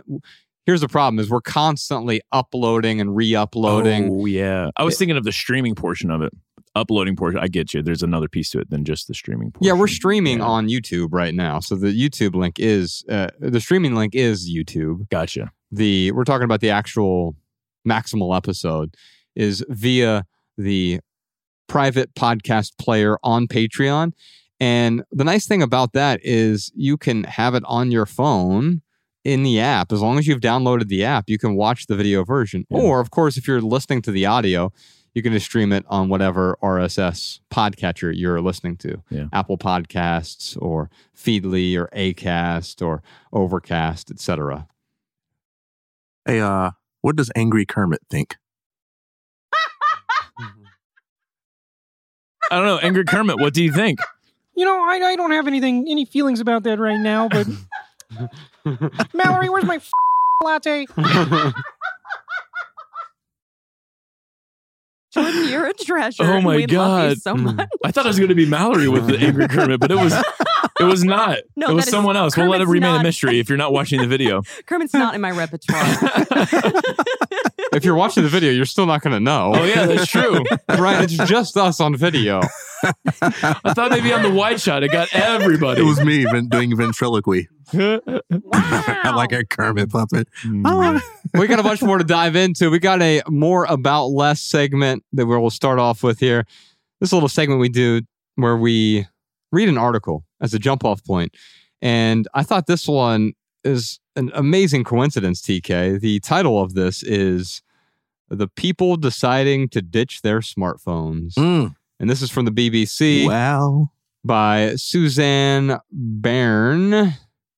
She's a business reporter. And the log line of this article is, in a world where many of us are glued to our smartphones, Dulce Cowling is something of an anomaly. She has ditched hers. The 36-year-old decided at the end of last year that getting rid of her handset would improve her mental health. So over Christmas, she told her family and friends that she was switching to an old Nokia phone that could only make and receive calls and text messages. She recalls that one of the pivotal moments that led to her decision was a day at the park with her two boys, aged 6 and 3. I was on my mobile phone at the playground with the kids, and I just looked up, and every single parent, there were 20 of them, were looking at their phones, just scrolling away. This is exactly why I say scrolling is the new smoking. If Ryan were to light up a cigarette right now, TK and I would look at him like, what the hell are you doing? Why are you doing that? But of course, if we were sitting together and Ryan just started scrolling on his phone, it's commonplace. It's almost nothing. And yet, one thing that I will do now, it's a rule that I've implemented in my own life. It's not really a rule. It's simply a tool. That if I need to send a text message, I will say, excuse me, will I take this text message? Because even if I were to answer the phone in front of you, TK and I are having a conversation, he's talking, I just answer the phone. Yes, go ahead. And he's like still trying to talk to me. I'm going to look like an insane person. But for some reason, if I just peek at my phone real quick, it's become somewhat acceptable. It's become commonplace. It's certainly become the norm. And so what I've done, because I will develop a bad habit around interrupting us with my text messages, I will say, if it's something truly important, this happened to me the other day when I was with Bex. We were having dinner together and we were getting ready to go to a movie, and I realized I didn't have the tickets to the movie on my phone. Instead of looking them up right there in front of her, in fact, I started to, I said, oh, I'm so sorry. Pardon me for a moment while I take care of this. And I literally stood up, walked around the corner, did the thing I needed to do to acknowledge that her attention was precious to me. Because otherwise, your attention's great until something else grabs my attention. Returning to the text of the article here. By the way, that also could have been an introduction to an R&B video. You with your girl, and you like, I need to go handle something right quick. And you go around the corner, pick up the phone. What's up, girl? Didn't I tell you not to call me? Oh, man. She says, I thought, when did this happen? Everyone is missing out on real life. I don't think you get to your deathbed and think you should have spent more time on Twitter or reading articles online. I think that's another thing. We confuse information with wisdom. We confuse information with living meaningfully. But it's information clutter, most of it. It's political clutter, it's news clutter, it's media clutter, it's entertainment clutter. We have all of this excess in our lives, and it goes so far beyond the stuff. And we have this device in our pocket that provides a lot of digital clutter, different forms of clutter, and it's just draining our attention. We talked earlier about it being the most precious resource that we have. What an amazing privilege that I have 24 hours in the day today. But what's more precious than those 24 hours? How I spend my attention during those 24 hours. Because if I buy something and I don't like it, I can return it and get a refund. But if I misspend my time or I misspend my attention, there is no refund for misspent attention. Ooh, yeah, man. Come on. I think you said something about information and how we confuse that for entertainment. I would just combine those two words. It's infotainment, and it does a really good job of masking itself as like doing some good in our lives. Man, I am like, it's funny. I'll go through these stints of like no media, and then I hear something in the news or see something on Twitter. I'm like, oh, I got to look into this, and then I get like sucked right back in. So I'm like constantly on this wave of like no media. But what I'll tell you is, never once have I actually looked at any of it and been like, oh, I'm so glad I saw that today. Because if anything, it just makes me worry about something that might happen. And, oh man, I forget who told me this, but they're like, if you worry about it now before it happens, and then it does actually happen, well, now you're worrying now for no reason. So, that infotainment can really suck us in because it feels like we're gaining some type of knowledge, but we're really just kind of pacifying ourselves with stress and anxiety. It's crazy. Yeah, it's like dopamine hit knowledge. We usually associate dopamine hits with just like the pleasure, right? there's some funny video or whatever, and we don't even pretend to be learning something, but there's just a dopamine hit from getting that attention or watching something funny. But there's also a version of that has to do with learning as well. You know, reading a bunch of tweets or scrolling through and seeing what everybody's up to can really make you feel like you are learning something and growing a lot. And most of that stuff that we do online just can't compete at all with returning to the old way of making learning a deliberate decision. I'm going to sit down and read this book. I'm going to sit down and watch this documentary. I'm going to sit down and have this conversation, you know? But hey, you know, one thing I'll say just to kind of make this personal, I'm going through all of this right now. I am the poster boy for someone who has been completely sold on the story that says we can't get away from it. We got to have a phone, we got to have a computer, and we got to have it on us all the time. Current TK is fully bought into that story. And at the same time, I'm committed to forcing that story to earn my loyalty against as many experiments as I can come up with. Like, I no longer want to just give my loyalty to that story because that's what I've been convinced with by the past. I want to see how far I can go step by step, bit by bit, with extricating my life from this phone. Because when I think about the ideal version of me, it's a guy who's closer to that person who owns the Nokia. The ideal version of me just never surface. Never, what is it? Scrolls. Is surfing online. Yeah, that's the ideal version of me. Like, I just read books, I listen to things, I hang out with my friends, and I'm just not so accessible to the world. I'm not so easy to get a hold of. I'm not so exposed. And I don't know how to get there, but I don't need to know the whole path. I just need to know at each given moment in time, what's the one thing I can do to lessen my addiction to this phone. And I'm working on it, man. Mm-hmm. Yeah. Self-righteousness is a hell of a drug because it tells me that I am important. I'm important because I'm tuned in to the right media, to the right social media channels. I'm accessible all the time. Look how important I am. It's what it says about me as a person. And so no wonder we're filling our lives with so much information clutter, so much entertainment clutter, so much news clutter and social media clutter because, oh, look at me. I'm right, and these people are wrong, and I'm going to follow the people who support and show me that I'm right, and I'm going to scowl at the people who I oppose, these idiots who are wrong, because look at me. I'm addicted to this drug called self-righteousness. Yeah, man, think about all the political debates that happen on social media, and if you look back over the course of maybe the past year, how many of those things have you changed in response to all the emotions you felt from the things that you've read? Like, you know what I mean? Think about how many things you had an emotional response to and how many of those emotional responses have resulted in you altering your behavior in the real world in some kind of way that leads to productive change. I mean, this stuff seems so important in the now moment. It's why we talked about this before, why I'm starting to read history more and more, because I believe it's become a lost art to pay attention to information that was out there before you were born. And we're losing our sense of time. We're losing our ability to make a distinction between the urgent and important. The urgent matters, but it's something that I feel pain and discomfort for not paying attention to right now. Whereas what's important matters, but I might be able to get away with ignoring it for a few months or even a few years before it creates pain. And the internet is just giving us all the urgent stuff. And there's so much important stuff that has nothing to do with today's debate or today's trend. And we're losing our ability to think critically and creatively about that. Most emergencies aren't. And as soon as we understand that the things that are emergencies or urgent for someone else, we don't have to heap that onto our plate. It feels urgent in the moment, but I can choose not to bring that onto the plate. I just want to piggyback on what TK said about what is really like urgent versus what's important. To bring it back to the smart versus dumb phones, something that I observed with my original dumb phone usage, we had to regularly delete text messages because there wasn't room to keep all of these things. We had to regularly delete pictures when we could take pictures on there. It was forcing you to decide what's really important and really take a step away from that.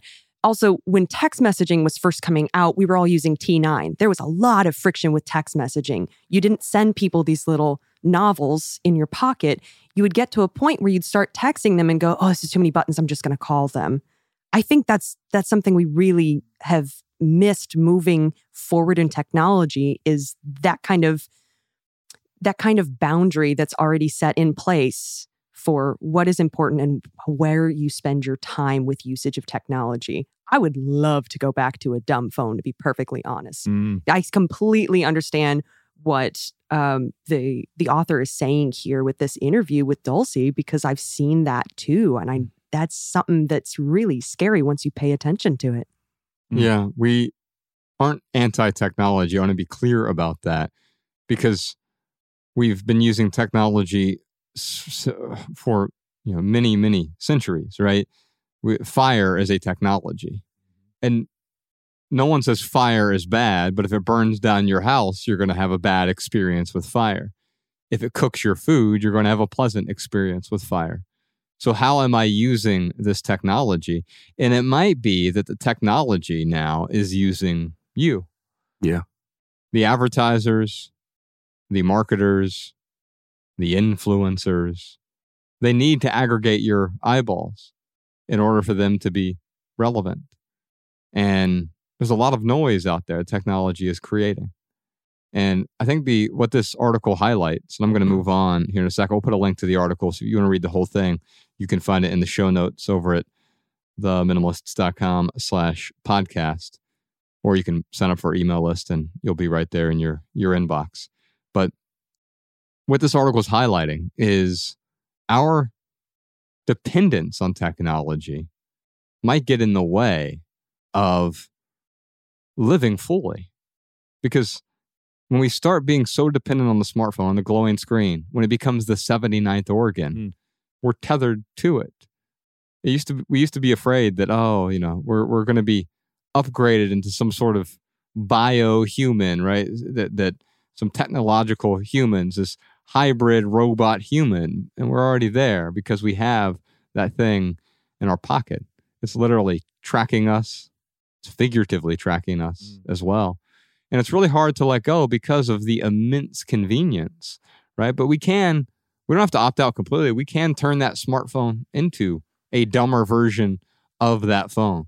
We can remove the apps that distract us, because by itself, it's just a glass brick. Yes. So we can remove the things that are No one's distracted by their GPS app. I'm not like constantly going to the GPS like, oh, I need to see where I'm at now. But with Instagram, I'll just go in there for a minute, right? Or we can replace it with things that we find to be more meaningful. The Kindle app is one thing. When I got Instagram off of my phone, I replaced that same slot with the Kindle app. So every time I was muscle memory programmed, I'd click it. And now, I didn't mean to do that. Oh, well, I'm already here. I guess I'll read a page. Yes. Yeah.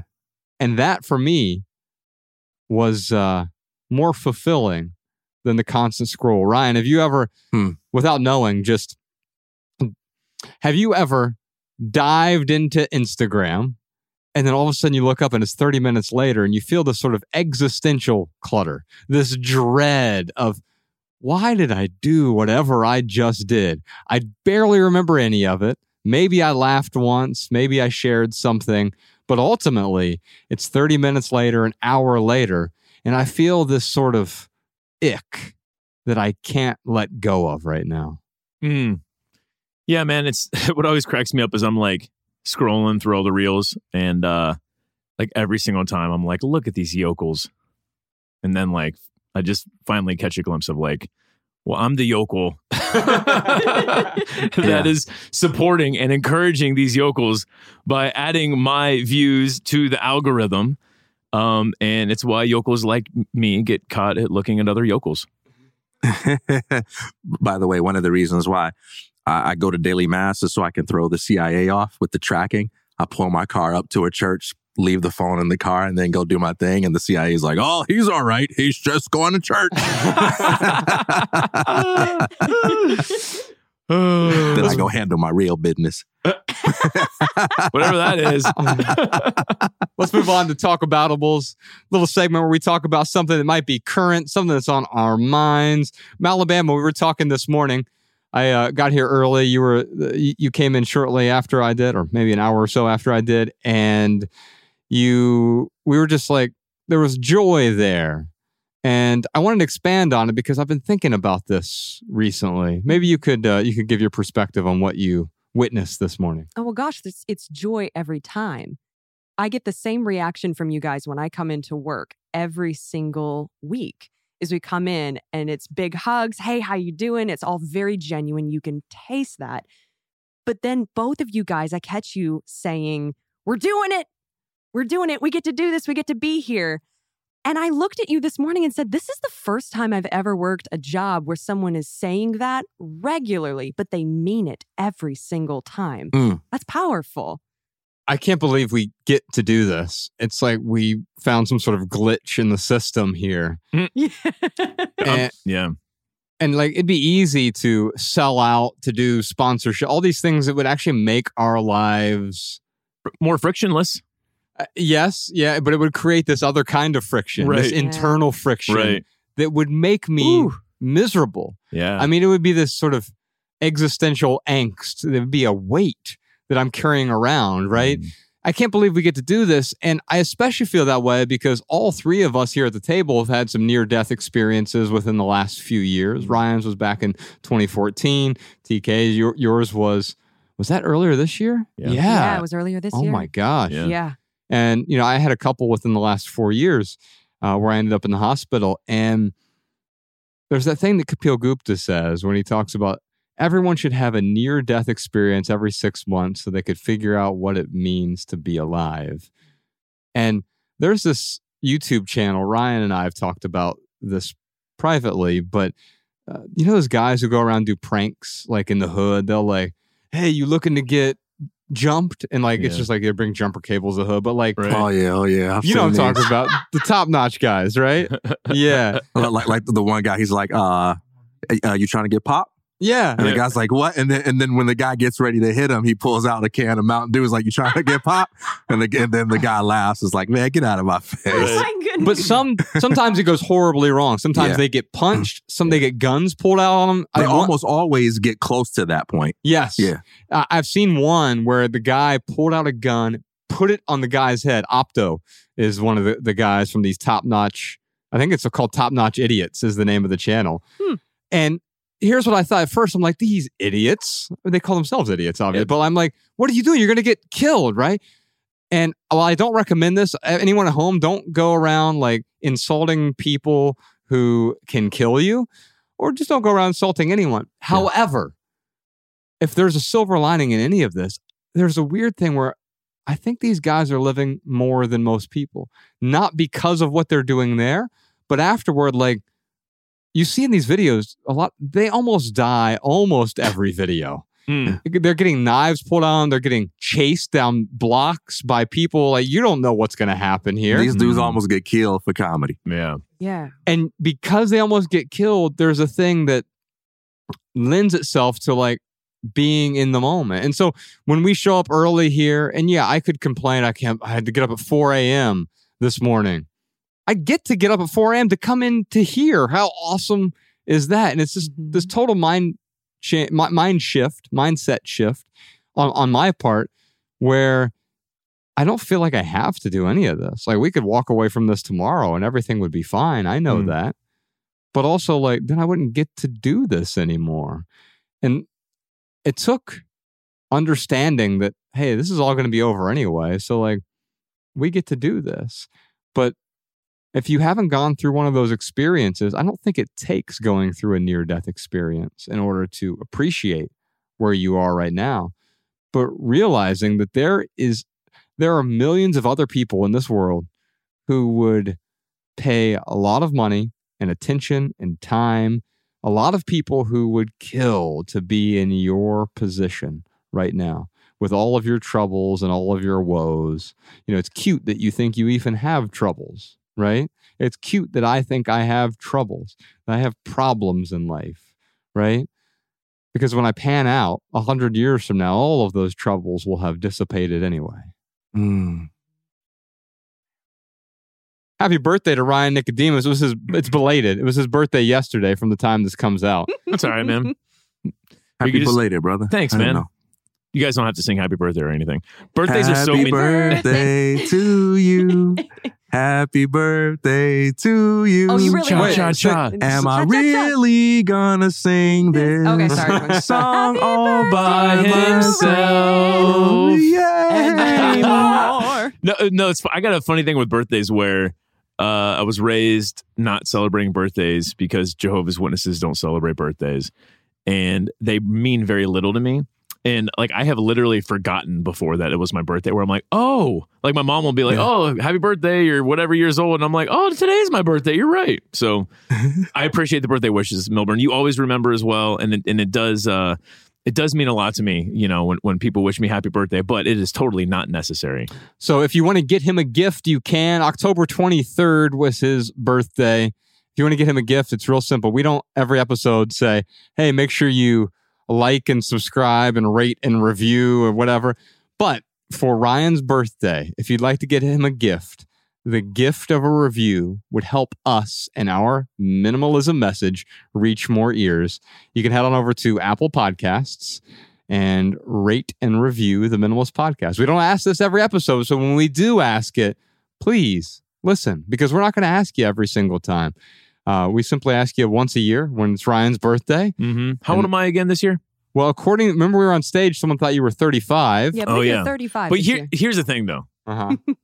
Anytime I guess someone's age, I look at them and I'm like, subtract 5 years.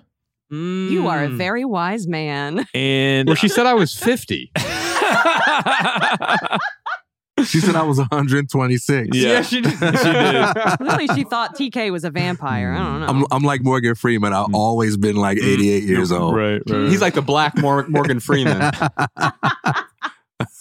That's terrible, man. That is terrible. Rate and review. Ryan Nicodemus. Happy birthday. Thanks, man. You know what? I was thinking about discomfort recently. Yeah. Like what I felt when you made that Morgan Freeman joke. We've already moved on from that talk aboutable Morgan Freeman. So I was thinking about discomfort recently. And Ella, my daughter, who's 9, loves to put herself in uncomfortable situations, but doesn't think she likes discomfort. And I realized because of her, she taught me that discomfort isn't bad when you experience discomfort without expectations.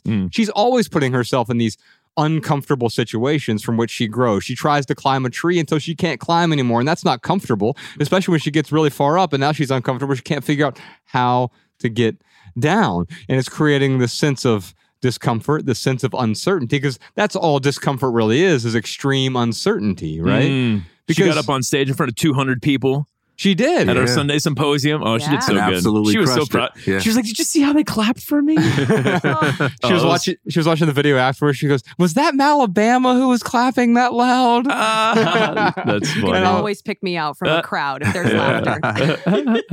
Yeah, and so what I explained to her, though, is that is a situation of discomfort. Yeah. It's not that you don't like discomfort. It's not that you value comfort above discomfort. It's that you actually value discomfort when you don't have an expectation that you should be comfortable. Because if she had gone into that stage, she had gone onto the stage with an expectation that this will be 100% comfortable, she would have never done it. And she would have had a terrible experience. Yeah. But because she didn't have that expectation, she just had a standard. The standard was, I'll memorize my lines. I'll go out there. I'll say what I need to say. And whatever happens, happens. She wasn't expecting applause because we had a conversation about that. Because as soon as she expected applause, it may not be the amount that she expected, the timing that she expected, and it would ruin the experience. Yeah. Discomfort is a gift when you have something exciting or wonderful to anticipate beyond that sensation of discomfort. And what I see in her situation is that the climbing the tree, as uncomfortable and risky as that is, there's a discovery there. What does that feel like to be at the height of that tree? Or can I do it? Do I have the power to make that happen? Like you're pursuing something that's exciting, right? Or getting in front of a crowd of a bunch of people. It's like you want to be able to look back on your life and say, I did that. Or you have a curiosity. How does that feel? Or you want the love that you get from that or whatever it may be. There's something that pushes you past that discomfort. And so many times in life, we approach discomfort with this like this sense of needing to prove to the rest of the world that we are strong, or we almost have a sense of like righteousness about discomfort. Well, you can't just go about your life trying to avoid discomfort. Pain is a part of life and you got to put up with it. And so we never want to be the person that avoids pain. We never want to be the person that whines when there's pain, but you should never put up with pain or discomfort unless there is something bigger and better than the pain and discomfort that makes it worth pushing through. Why go through hell unless there's truly something on the other side? Suffering for suffering's sake is the definition of evil. And so we don't want the evil in our lives. It's not about suffering just for the sake of suffering. Yeah. Beating ourselves, like an ascetic might in order to prove that I can deal with the pain is one thing. But like if you're just suffering to show how virtuous you are, that isn't a virtue at all. But if you're suffering for a cause, because I want to grow or because it's contributing to the greater good, then it doesn't even feel like suffering. It feels like growth. That's why you don't teach children discipline. You teach them purpose. Because discipline is not intrinsically good. It takes a lot of discipline for me to bang my head against the wall in spite of the fact that hurts for 10 minutes straight without letting any distractions stop me. But that's a meaningless thing to do. And it's a self-defeating thing to do because there is no higher purpose that imbues it with meaning. You don't teach discipline, you teach purpose, because when a person has a sense of purpose, they're willing to be diligent, they're willing to be dedicated, they're willing to be devoted, they're willing to be consistent.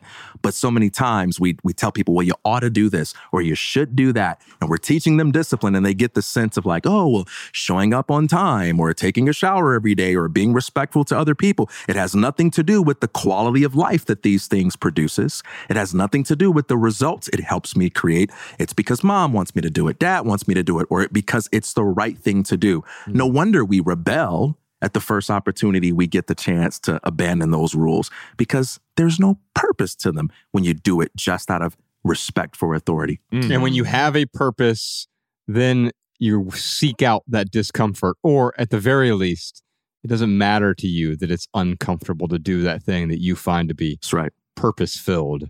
I want to talk to you guys about walk-in closets and why they are a terrible waste of space for me. Now, you sound like Carl Sagan. Uh-oh. Tell me about it. Well, that's the infamous line in Contact where they're talking about all the space out there. They're like, do you think there's life outer space? And he's like, well, if there isn't, it sure would be a waste of space. That's like the infamous line. Yeah. So I'll be the Carl Sagan of the walk-in closet space here. There must be aliens in there or it's a waste. Now, I told you this story on the private podcast previously, but when we bought our house earlier this year, we have what I would consider to be a walk-in closet. I guess technically, if you can walk into it, any closet is a walk-in closet. Yeah. If you have the right mindset, Ryan. That's right. If you have that positive mental attitude. Right. That's what I say about bathrooms, too. You have a walk-in bathroom? No, I'm just saying with the right attitude, any room could be a bathroom. Oh, my God. I don't know if that's the right attitude. Why are you trying to moralize my statement, TK? It's especially true for your pets. Right, absolutely. And so we have a closet I can walk into. It's not technically a walk-in closet, but it's bigger than if I were building the house myself. So our bedroom has a closet that I can walk into. I can turn around, but it's not a full walk-in closet. And what I realized is that as a minimalist, I don't want to have excess space that I don't use for beauty. Here's what I mean by that. We're often worried about space as though there's some emptiness that we must fill. And you can see this all the time when the average American household square footage is approaching 3,000 square feet. Nothing wrong with owning a 3,000 square foot home if you want, if you feel like you get value from it. But as soon as we buy that home with 4 bedrooms and a 2.5 car garage, whatever the heck that means, right? And a full basement and an attic and the second living room, which is some people call an entertainment room, whatever we have, whatever space we have, we feel compelled to fill it. And as soon as we get more space, we need to get more things to fill up the space. And the reason I say that a walk-in closet is a waste of space is quite often it encourages us to fill it up with more things. Now, if you walk into my closet right now, you're going to see a mostly empty closet. And because of its size, I don't own a whole bunch of things. I didn't feel, well, at first I'm like, oh, what more can I put in here, right? As opposed to appreciating the space. Because here's the thing about space. The space confers the material. We've all seen like the videos, and you've been to Tokyo, Ryan, and the trains there, when they're like pushing people onto the trains, what's happening? There's no excess space. There's no extra space. And you feel what? Suffocated by the lack of space. And yet we complain that our lives are so empty, or we feel a void in our lives. There's no void there. You just have some space that makes room for living a more meaningful life. And I'm not trying to fill the space, because if I fill the space, now all of a sudden I'm suffocating myself with stuff, with excess experiences, with things that can make me frustrated or angry or joyless. They get in the way of my joy. And I find the closet to be a perfect synecdoche for this broader problem of space. If you walk into my bedroom now, we barely have anything. There's a bed, a couple end tables, and we have this massage table that we just leave out that Bex and I will use to give each other massages occasionally. And that's it. And it's a fairly large bedroom. It's bigger than if I were to build the house myself, but there's excess space in there. And at first, I felt compelled to fill it. And now every time I go in there, I say, isn't this nice? There's so much extra room. There's freedom in here. There's space to move around. And if I were to get more stuff to fill the space, then I'm going to feel crammed just like that subway passenger. You're making me realize that a void is what space feels like when you think you need things in order to explore the possibilities that space makes present. But when you look at children and the sense of play they have, they don't need a bunch of things to explore space and to make space come alive. When I think about my brother and I, when we were little kids, we had a spacious basement, and we go downstairs and we just have one cardboard box, and we get inside that small cardboard box and pretend like it was a spaceship and we were going off to different worlds. And we'd spend most of our time out of the spaceship, walking around in empty space, just exploring, right? Seeing so many things with our imagination. Yes, we were children, but it still represents something that's possible for life as adults when we liberate ourselves from addiction to amenities and comforts and luxuries, not treating those things as if they are wrong, but treating what's within our soul as if that too is right. What can we create? You know what I mean? Yes. You're opening up the space for creation. Yeah. And for relationship. Yeah. With yourself, relationship with others. I got one more talk aboutable for you all today. And this is really for the audience. TK, Ryan, and I met last week, and we brought the rest of the team in to discuss this as well. We've decided to simplify our Patreon tiers. So earlier last year, we introduced a new tier that was just for the audio version of the podcast. We call it the Simpleton tier. And inadvertently, we added some extra complexity to our Patreon tiers. We always wanted just 3 options. Provide our supporters 3 options, 3 levels of support. And we had that. And then we added this new introductory tier to provide people with the audio-only version. And we accidentally complicated things. We complexed by adding one more strand to our weave. And so our VIP tier, we've decided to grandfather everyone who is a VIP. So I want to be really clear here. Don't worry, if you are a VIP supporter, you're not going to lose any of your benefits. As a VIP supporter, you get the personalized videos from me and Ryan and TK. You get the advanced copies of everything that we create for life, as long as you're a VIP supporter. So any books that we create, book chapters, films that we don't even release, which is something we're working on right now. So as a VIP supporter, you're grandfathered in there. You don't have to worry. We're just for new patrons. We want this process to be less complex, because people show up and they see 4 different options and they're like, oh, this is overwhelming. It's like when you go into a Walmart and there's 100 different ketchups or whatever. You're like, I don't even want ketchup anymore, right? Yeah. I get them all. I'm a ketchup connoisseur. He's the sauce king. I mix and match them. Oh no, a ketchup suicide. But what I'll tell you is that so we've decided to get rid of the highest tier. It's not like, hey, we're getting rid of the low tier. We're getting rid of the highest tier. Although we're gonna do that at the end of October. No pressure for anyone else to upgrade. This is the last and only chance to become part of that tier if you want to. And I don't care if anyone else. So please don't feel pressured into upgrading to that tier or anything else, obviously. But if you do want it, you just go to theminimalists.com. I'm sorry, go to patreon.com/theminimalists.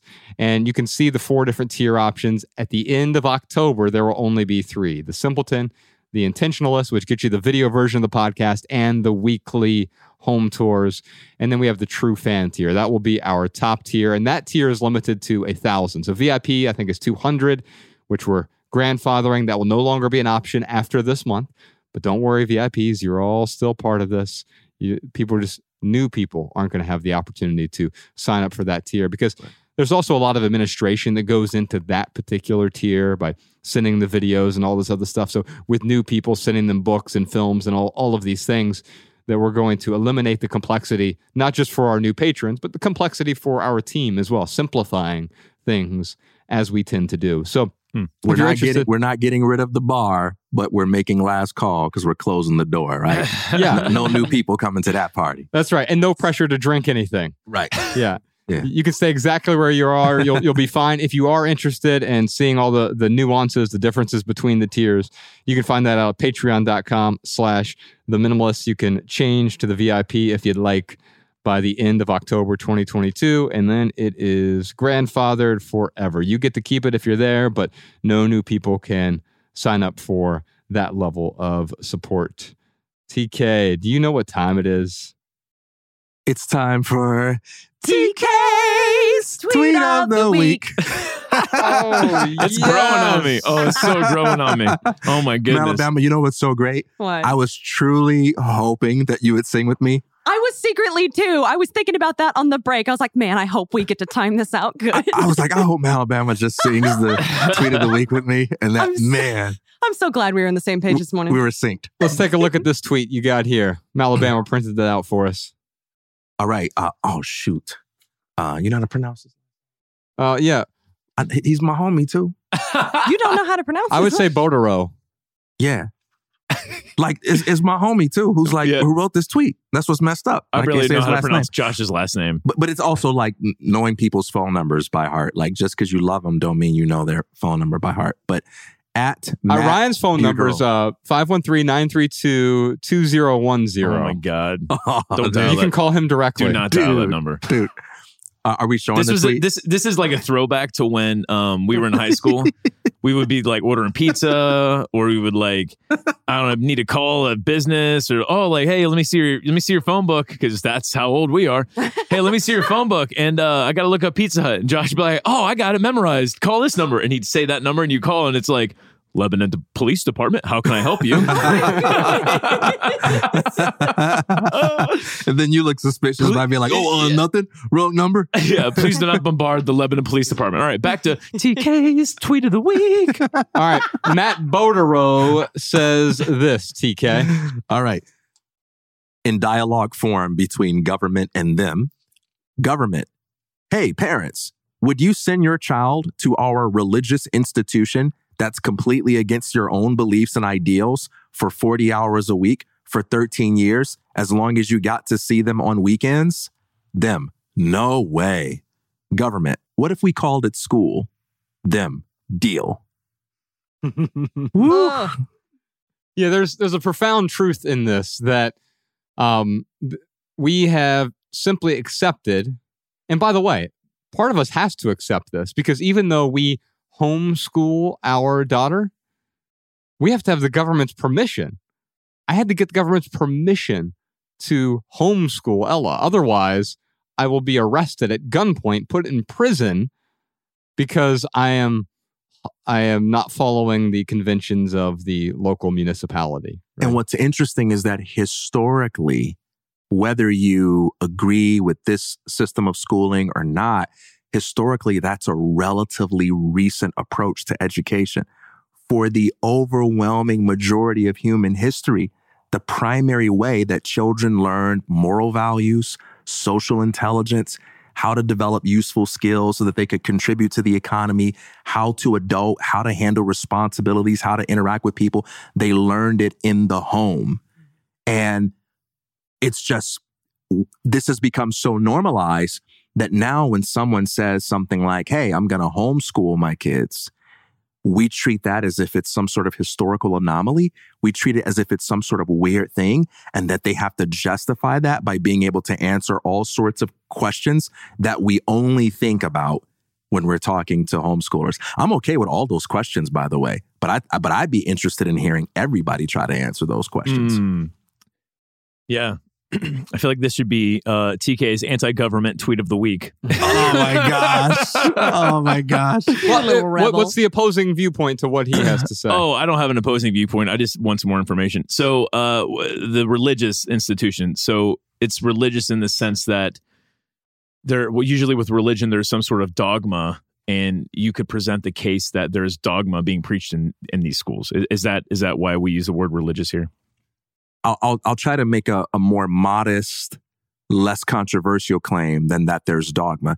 I'll simply say that there are many parents, whether you and I agree with them or not, who are unsatisfied with what schools are teaching their children.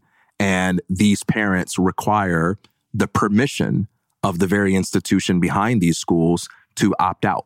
And that's kind of an interesting thing.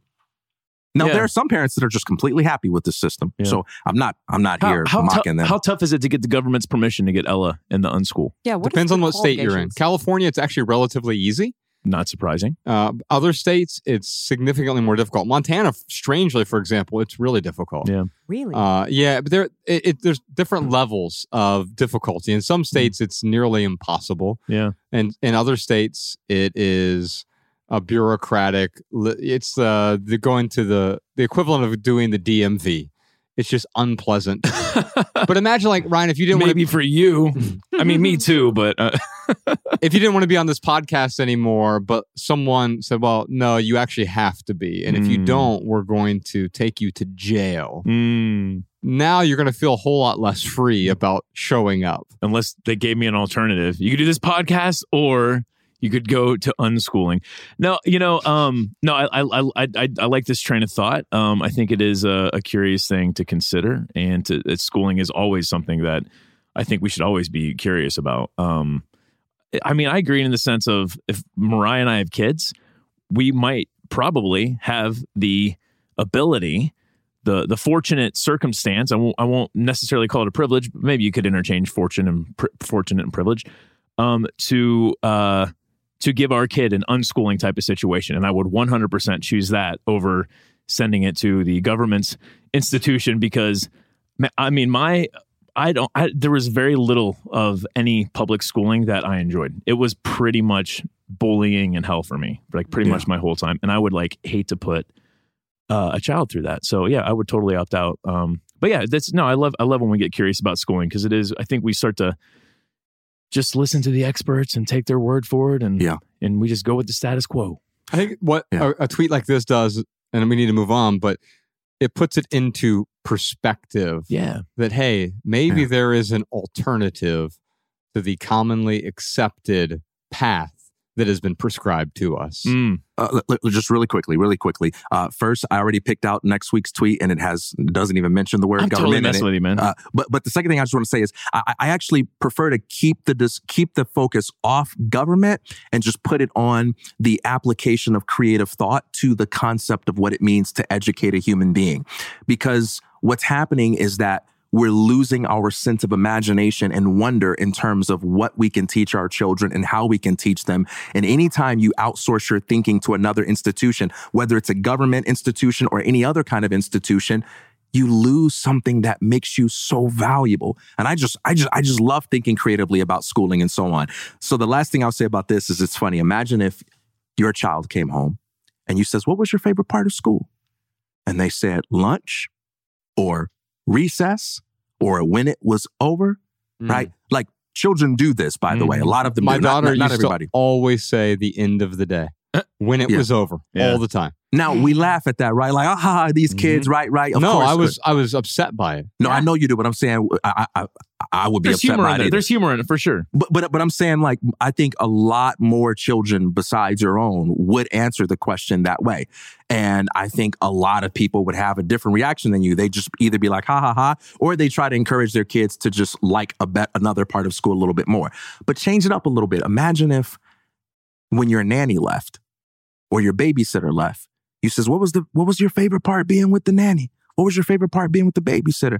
And your child was like, when they left? You probably would sit down and have a conversation like, well, what did y'all do? Yeah. Right. What did the babysitter say to you? Right. What did y'all talk about today?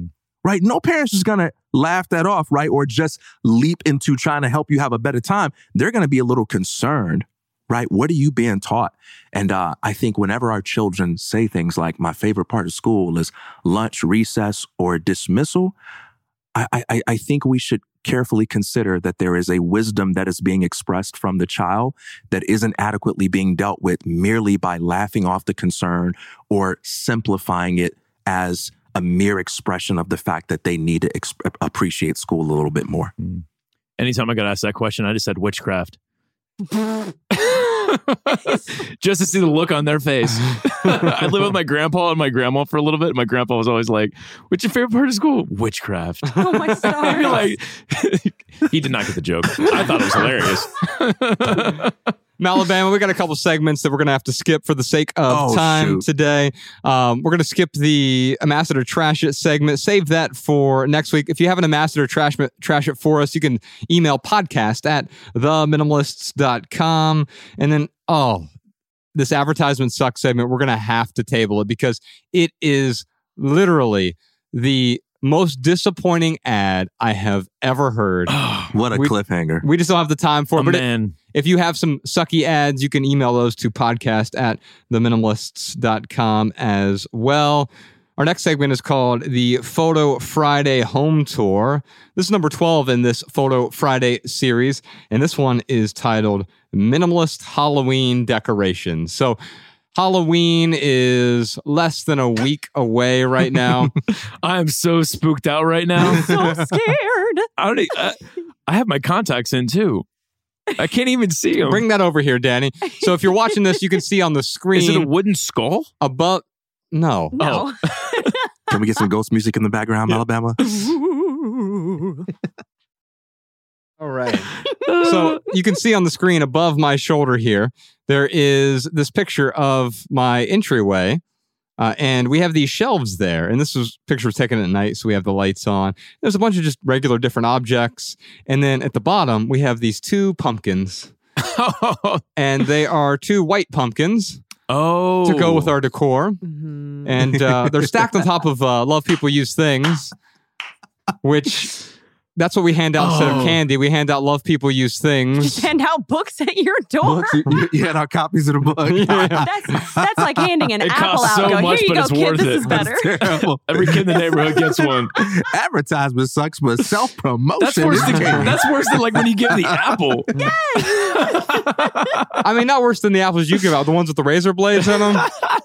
You know, but you know what? That's a very good tactic to keep kids away from next Halloween. Yeah, that's what we're trying That's to really do. what it is. You just keep it away from Your going kids back. love people. That guy gives out books. Don't go there. Don't go to that house. No, Candy so sucks. you can see the photo here, and we actually have more Halloween decorations, more than this, but we wanted to find a way to both adhere to our rather simple aesthetic, and we were at the grocery store going to buy pumpkins for Ella to carve up with us, right? And little decorative gourds. And then I saw these white pumpkins and I'm like, oh, these would actually look great on the shelf so we can inject a little bit of the seasonality into the home. It doesn't have to be completely sterile, right?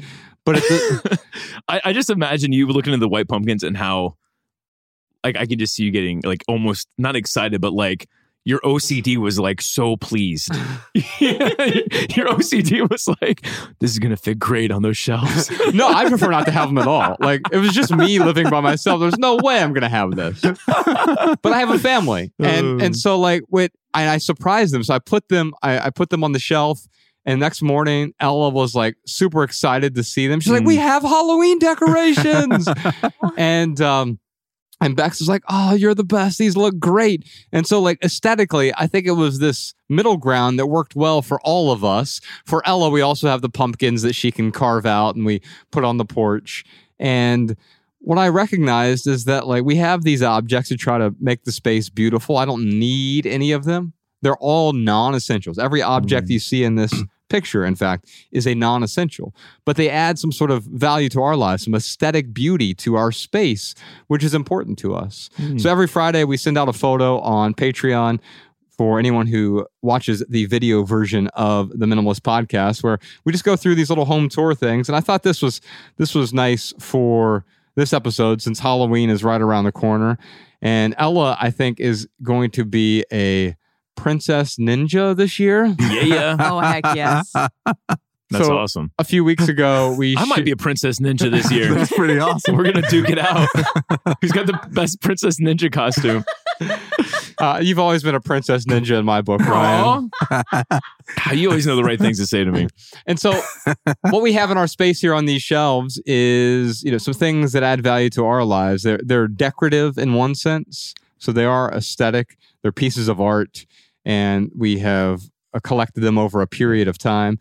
And one thing that we do to keep the space fresh is move them around from time to time. So it's not the same thing over and over. And so this shelf might have artwork from a completely different shelf in that somewhere else in the house, or we just move a few things around. And every quarter or so, actually every quarter is when I do it, it's on my calendar. But every quarter I'll move some things around to keep the space anew. And so it's the same space, but it always feels fresh and it's never stale. It's never the same thing. And having these small little Halloween decorations that will go bad shortly after Halloween, it's great for the season, but then I'm forced to let it go because if I cling to it, it rots. And what a metaphor for the consumer purchases. Most of the things we're holding on to have been rotten. You can pickle them. They look real. Oh, sorry. No, please, me first. They look really good, man. I'm projecting my OCD is like, oh man, that's nice. It matches the shelves. All right, go ahead, TK. Minimalist movie idea: The Grinch Who Permitted Halloween, starring Josh. And he comes in with his white pumpkin, gets rid of the orange one. He's like, there, children, this is more aesthetically pleasing. This is the climax of the movie? I'm not investing in that. You're always crapping on my dreams to be the Grinch, Ryan. You can be in your heart's at least twice as big as his. He's like, all of this lack of aesthetics makes me sick. Maybe I could be the Scrooge of Halloween instead. Yes. Alabama, let's check in with our Patreon live stream. I have a question here from Brian. He asks, when we let go of an item, relationship, or activity, how can we most effectively untether all of our expectations we tied to that thing to prevent baggage? So, Josh, how do you let go? So, how do you let go? How do you untether? These are all metaphors for the same thing, right? And so, untethering is a little bit different from letting go because untethering presupposes that you are tethered, right? And so that's part of the story we tell ourselves.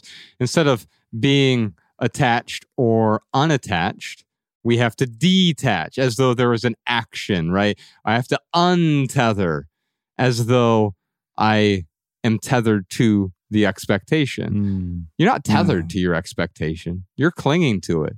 You're actually strangling yourself with your own expectations. And so in a weird way, as you cling to those expectations, the residue of those expectations cling to you as well. So how do you let go? You simply stop clinging. You stop holding on to the expectation. Well, how do you do that? You see them for what they are. You see that it's totally possible to move forward without them. When have you experienced the most joy in your life? It was not when you were looking at some far off future and expecting to get to that end point. It's when you let go of the expectation of getting there. It's funny, we were talking earlier about practice. and discipline, right?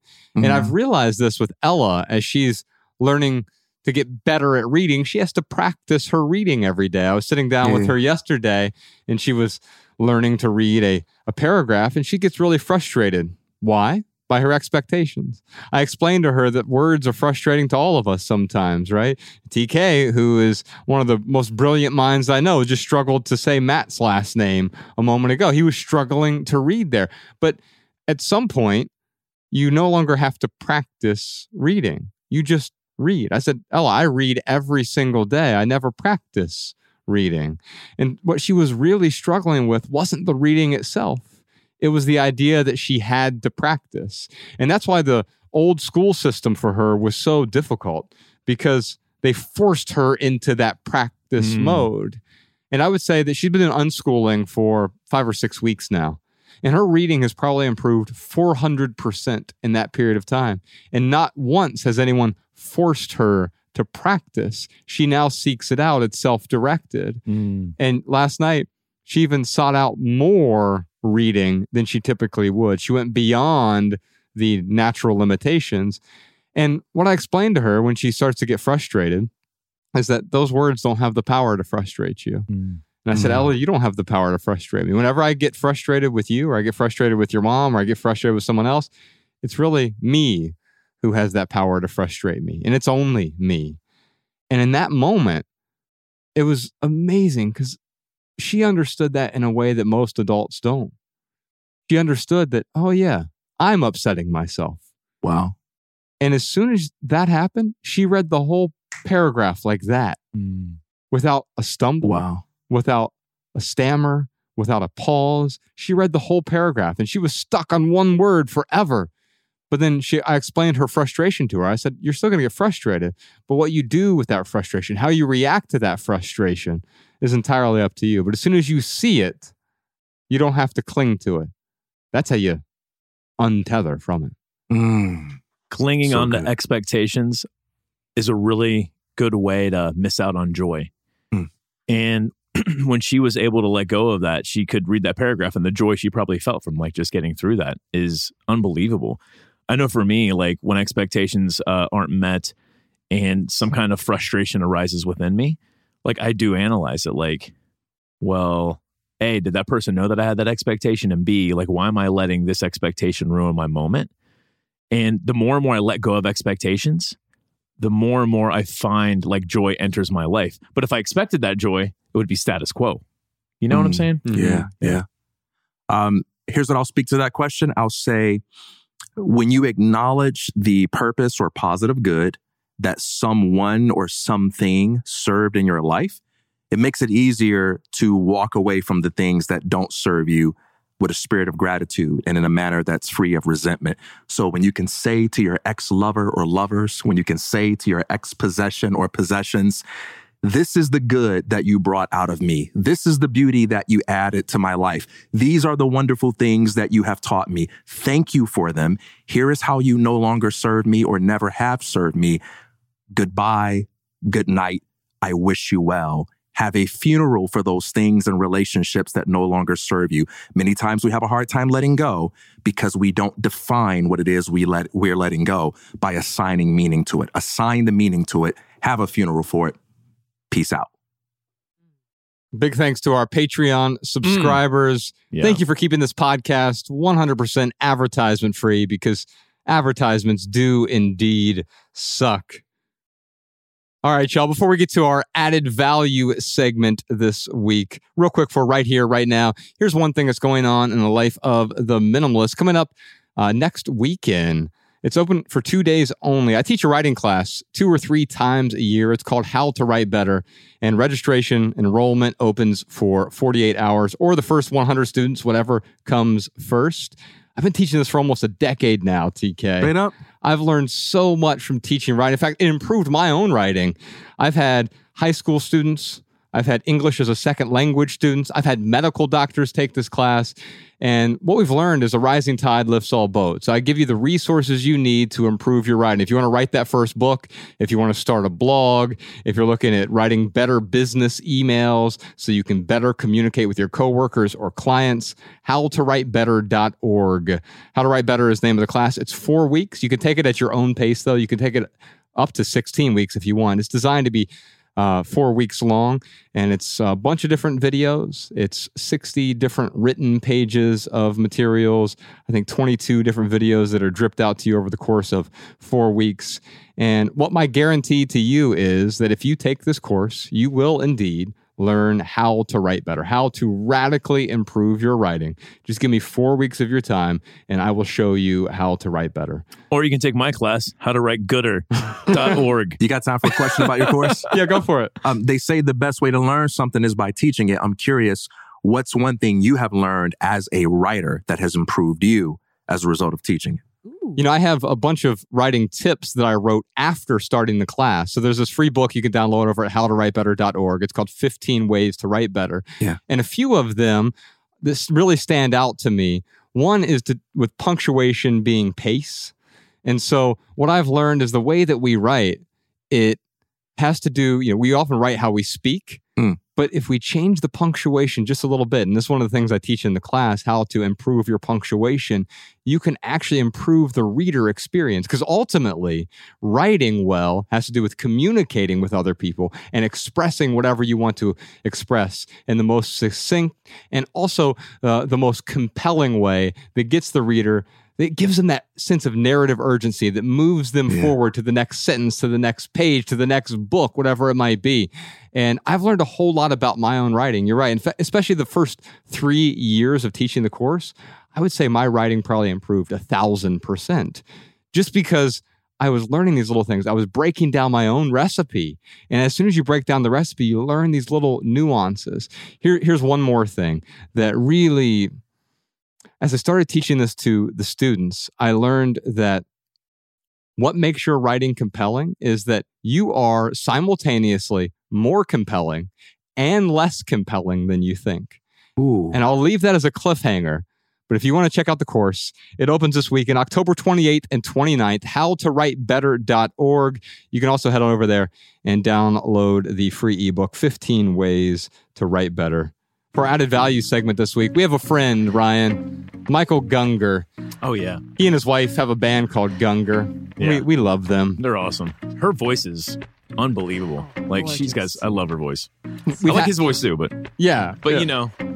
She's got that ethereal thing going on. Mm-hmm. I can't even explain it other than that. Well, if you're listening to the audio version of the podcast, then the song that is playing in the background, that is a song from Gungor's new album. The album is called A Love Song to Life. And this song is called A Million Eyes. And as an I, like I, me, myself, I. But the whole album is like worship music for people who aren't used to worship music. It's not religious in the traditional sense, although they come out of that tradition. And I found I put the album on as almost this meditative experience. And the whole album is beautiful. It just came out. You can check it out by Gungor. We'll put a link to it in the show notes. If you're watching the YouTube public version of the podcast, then there'll be a link somewhere above my left shoulder. And you can check out the audio version on YouTube of A Million Eyes by Gungor. That's our show for today, simpletons. On behalf of Ryan Nicodemus, TK Coleman, Malabama, Podcast Sean, Jordan O'More, Professor Sean, Social Jess, Danny Unknown, Post-Production Peter, Emma the Immigrant, and the rest of our team, I'm Joshua Fields Milburn. If you leave here today with just one message, let it be this. Love people and use things, because the opposite never works. Thanks for listening, y'all. We'll see you next time. Peace.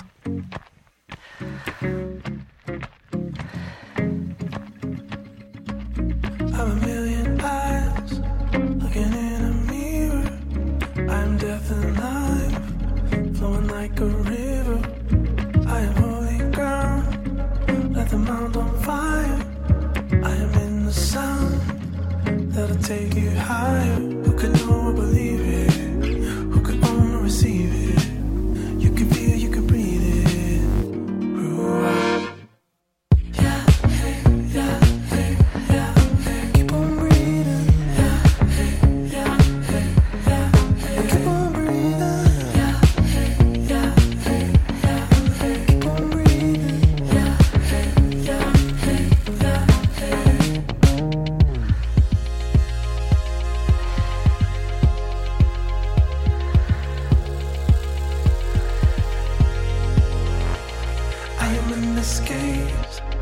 get lost and found him. I am cosmic flame, never-ending fountain, like a distant star that is undiscovered, like a beating heart, closer than a lover, like a shock, like a feeling, in the flesh that you needed, put the gold in the ceiling. Ooh, yeah, hey, yeah, hey, yeah, hey. Keep on breathing. Keep on breathing. Keep on breathing. Keep on breathing. I am the movement, the verb of what is, ground of all being. You knew me then, and you as I am. I am as in you. I am that I am. I am as the truth.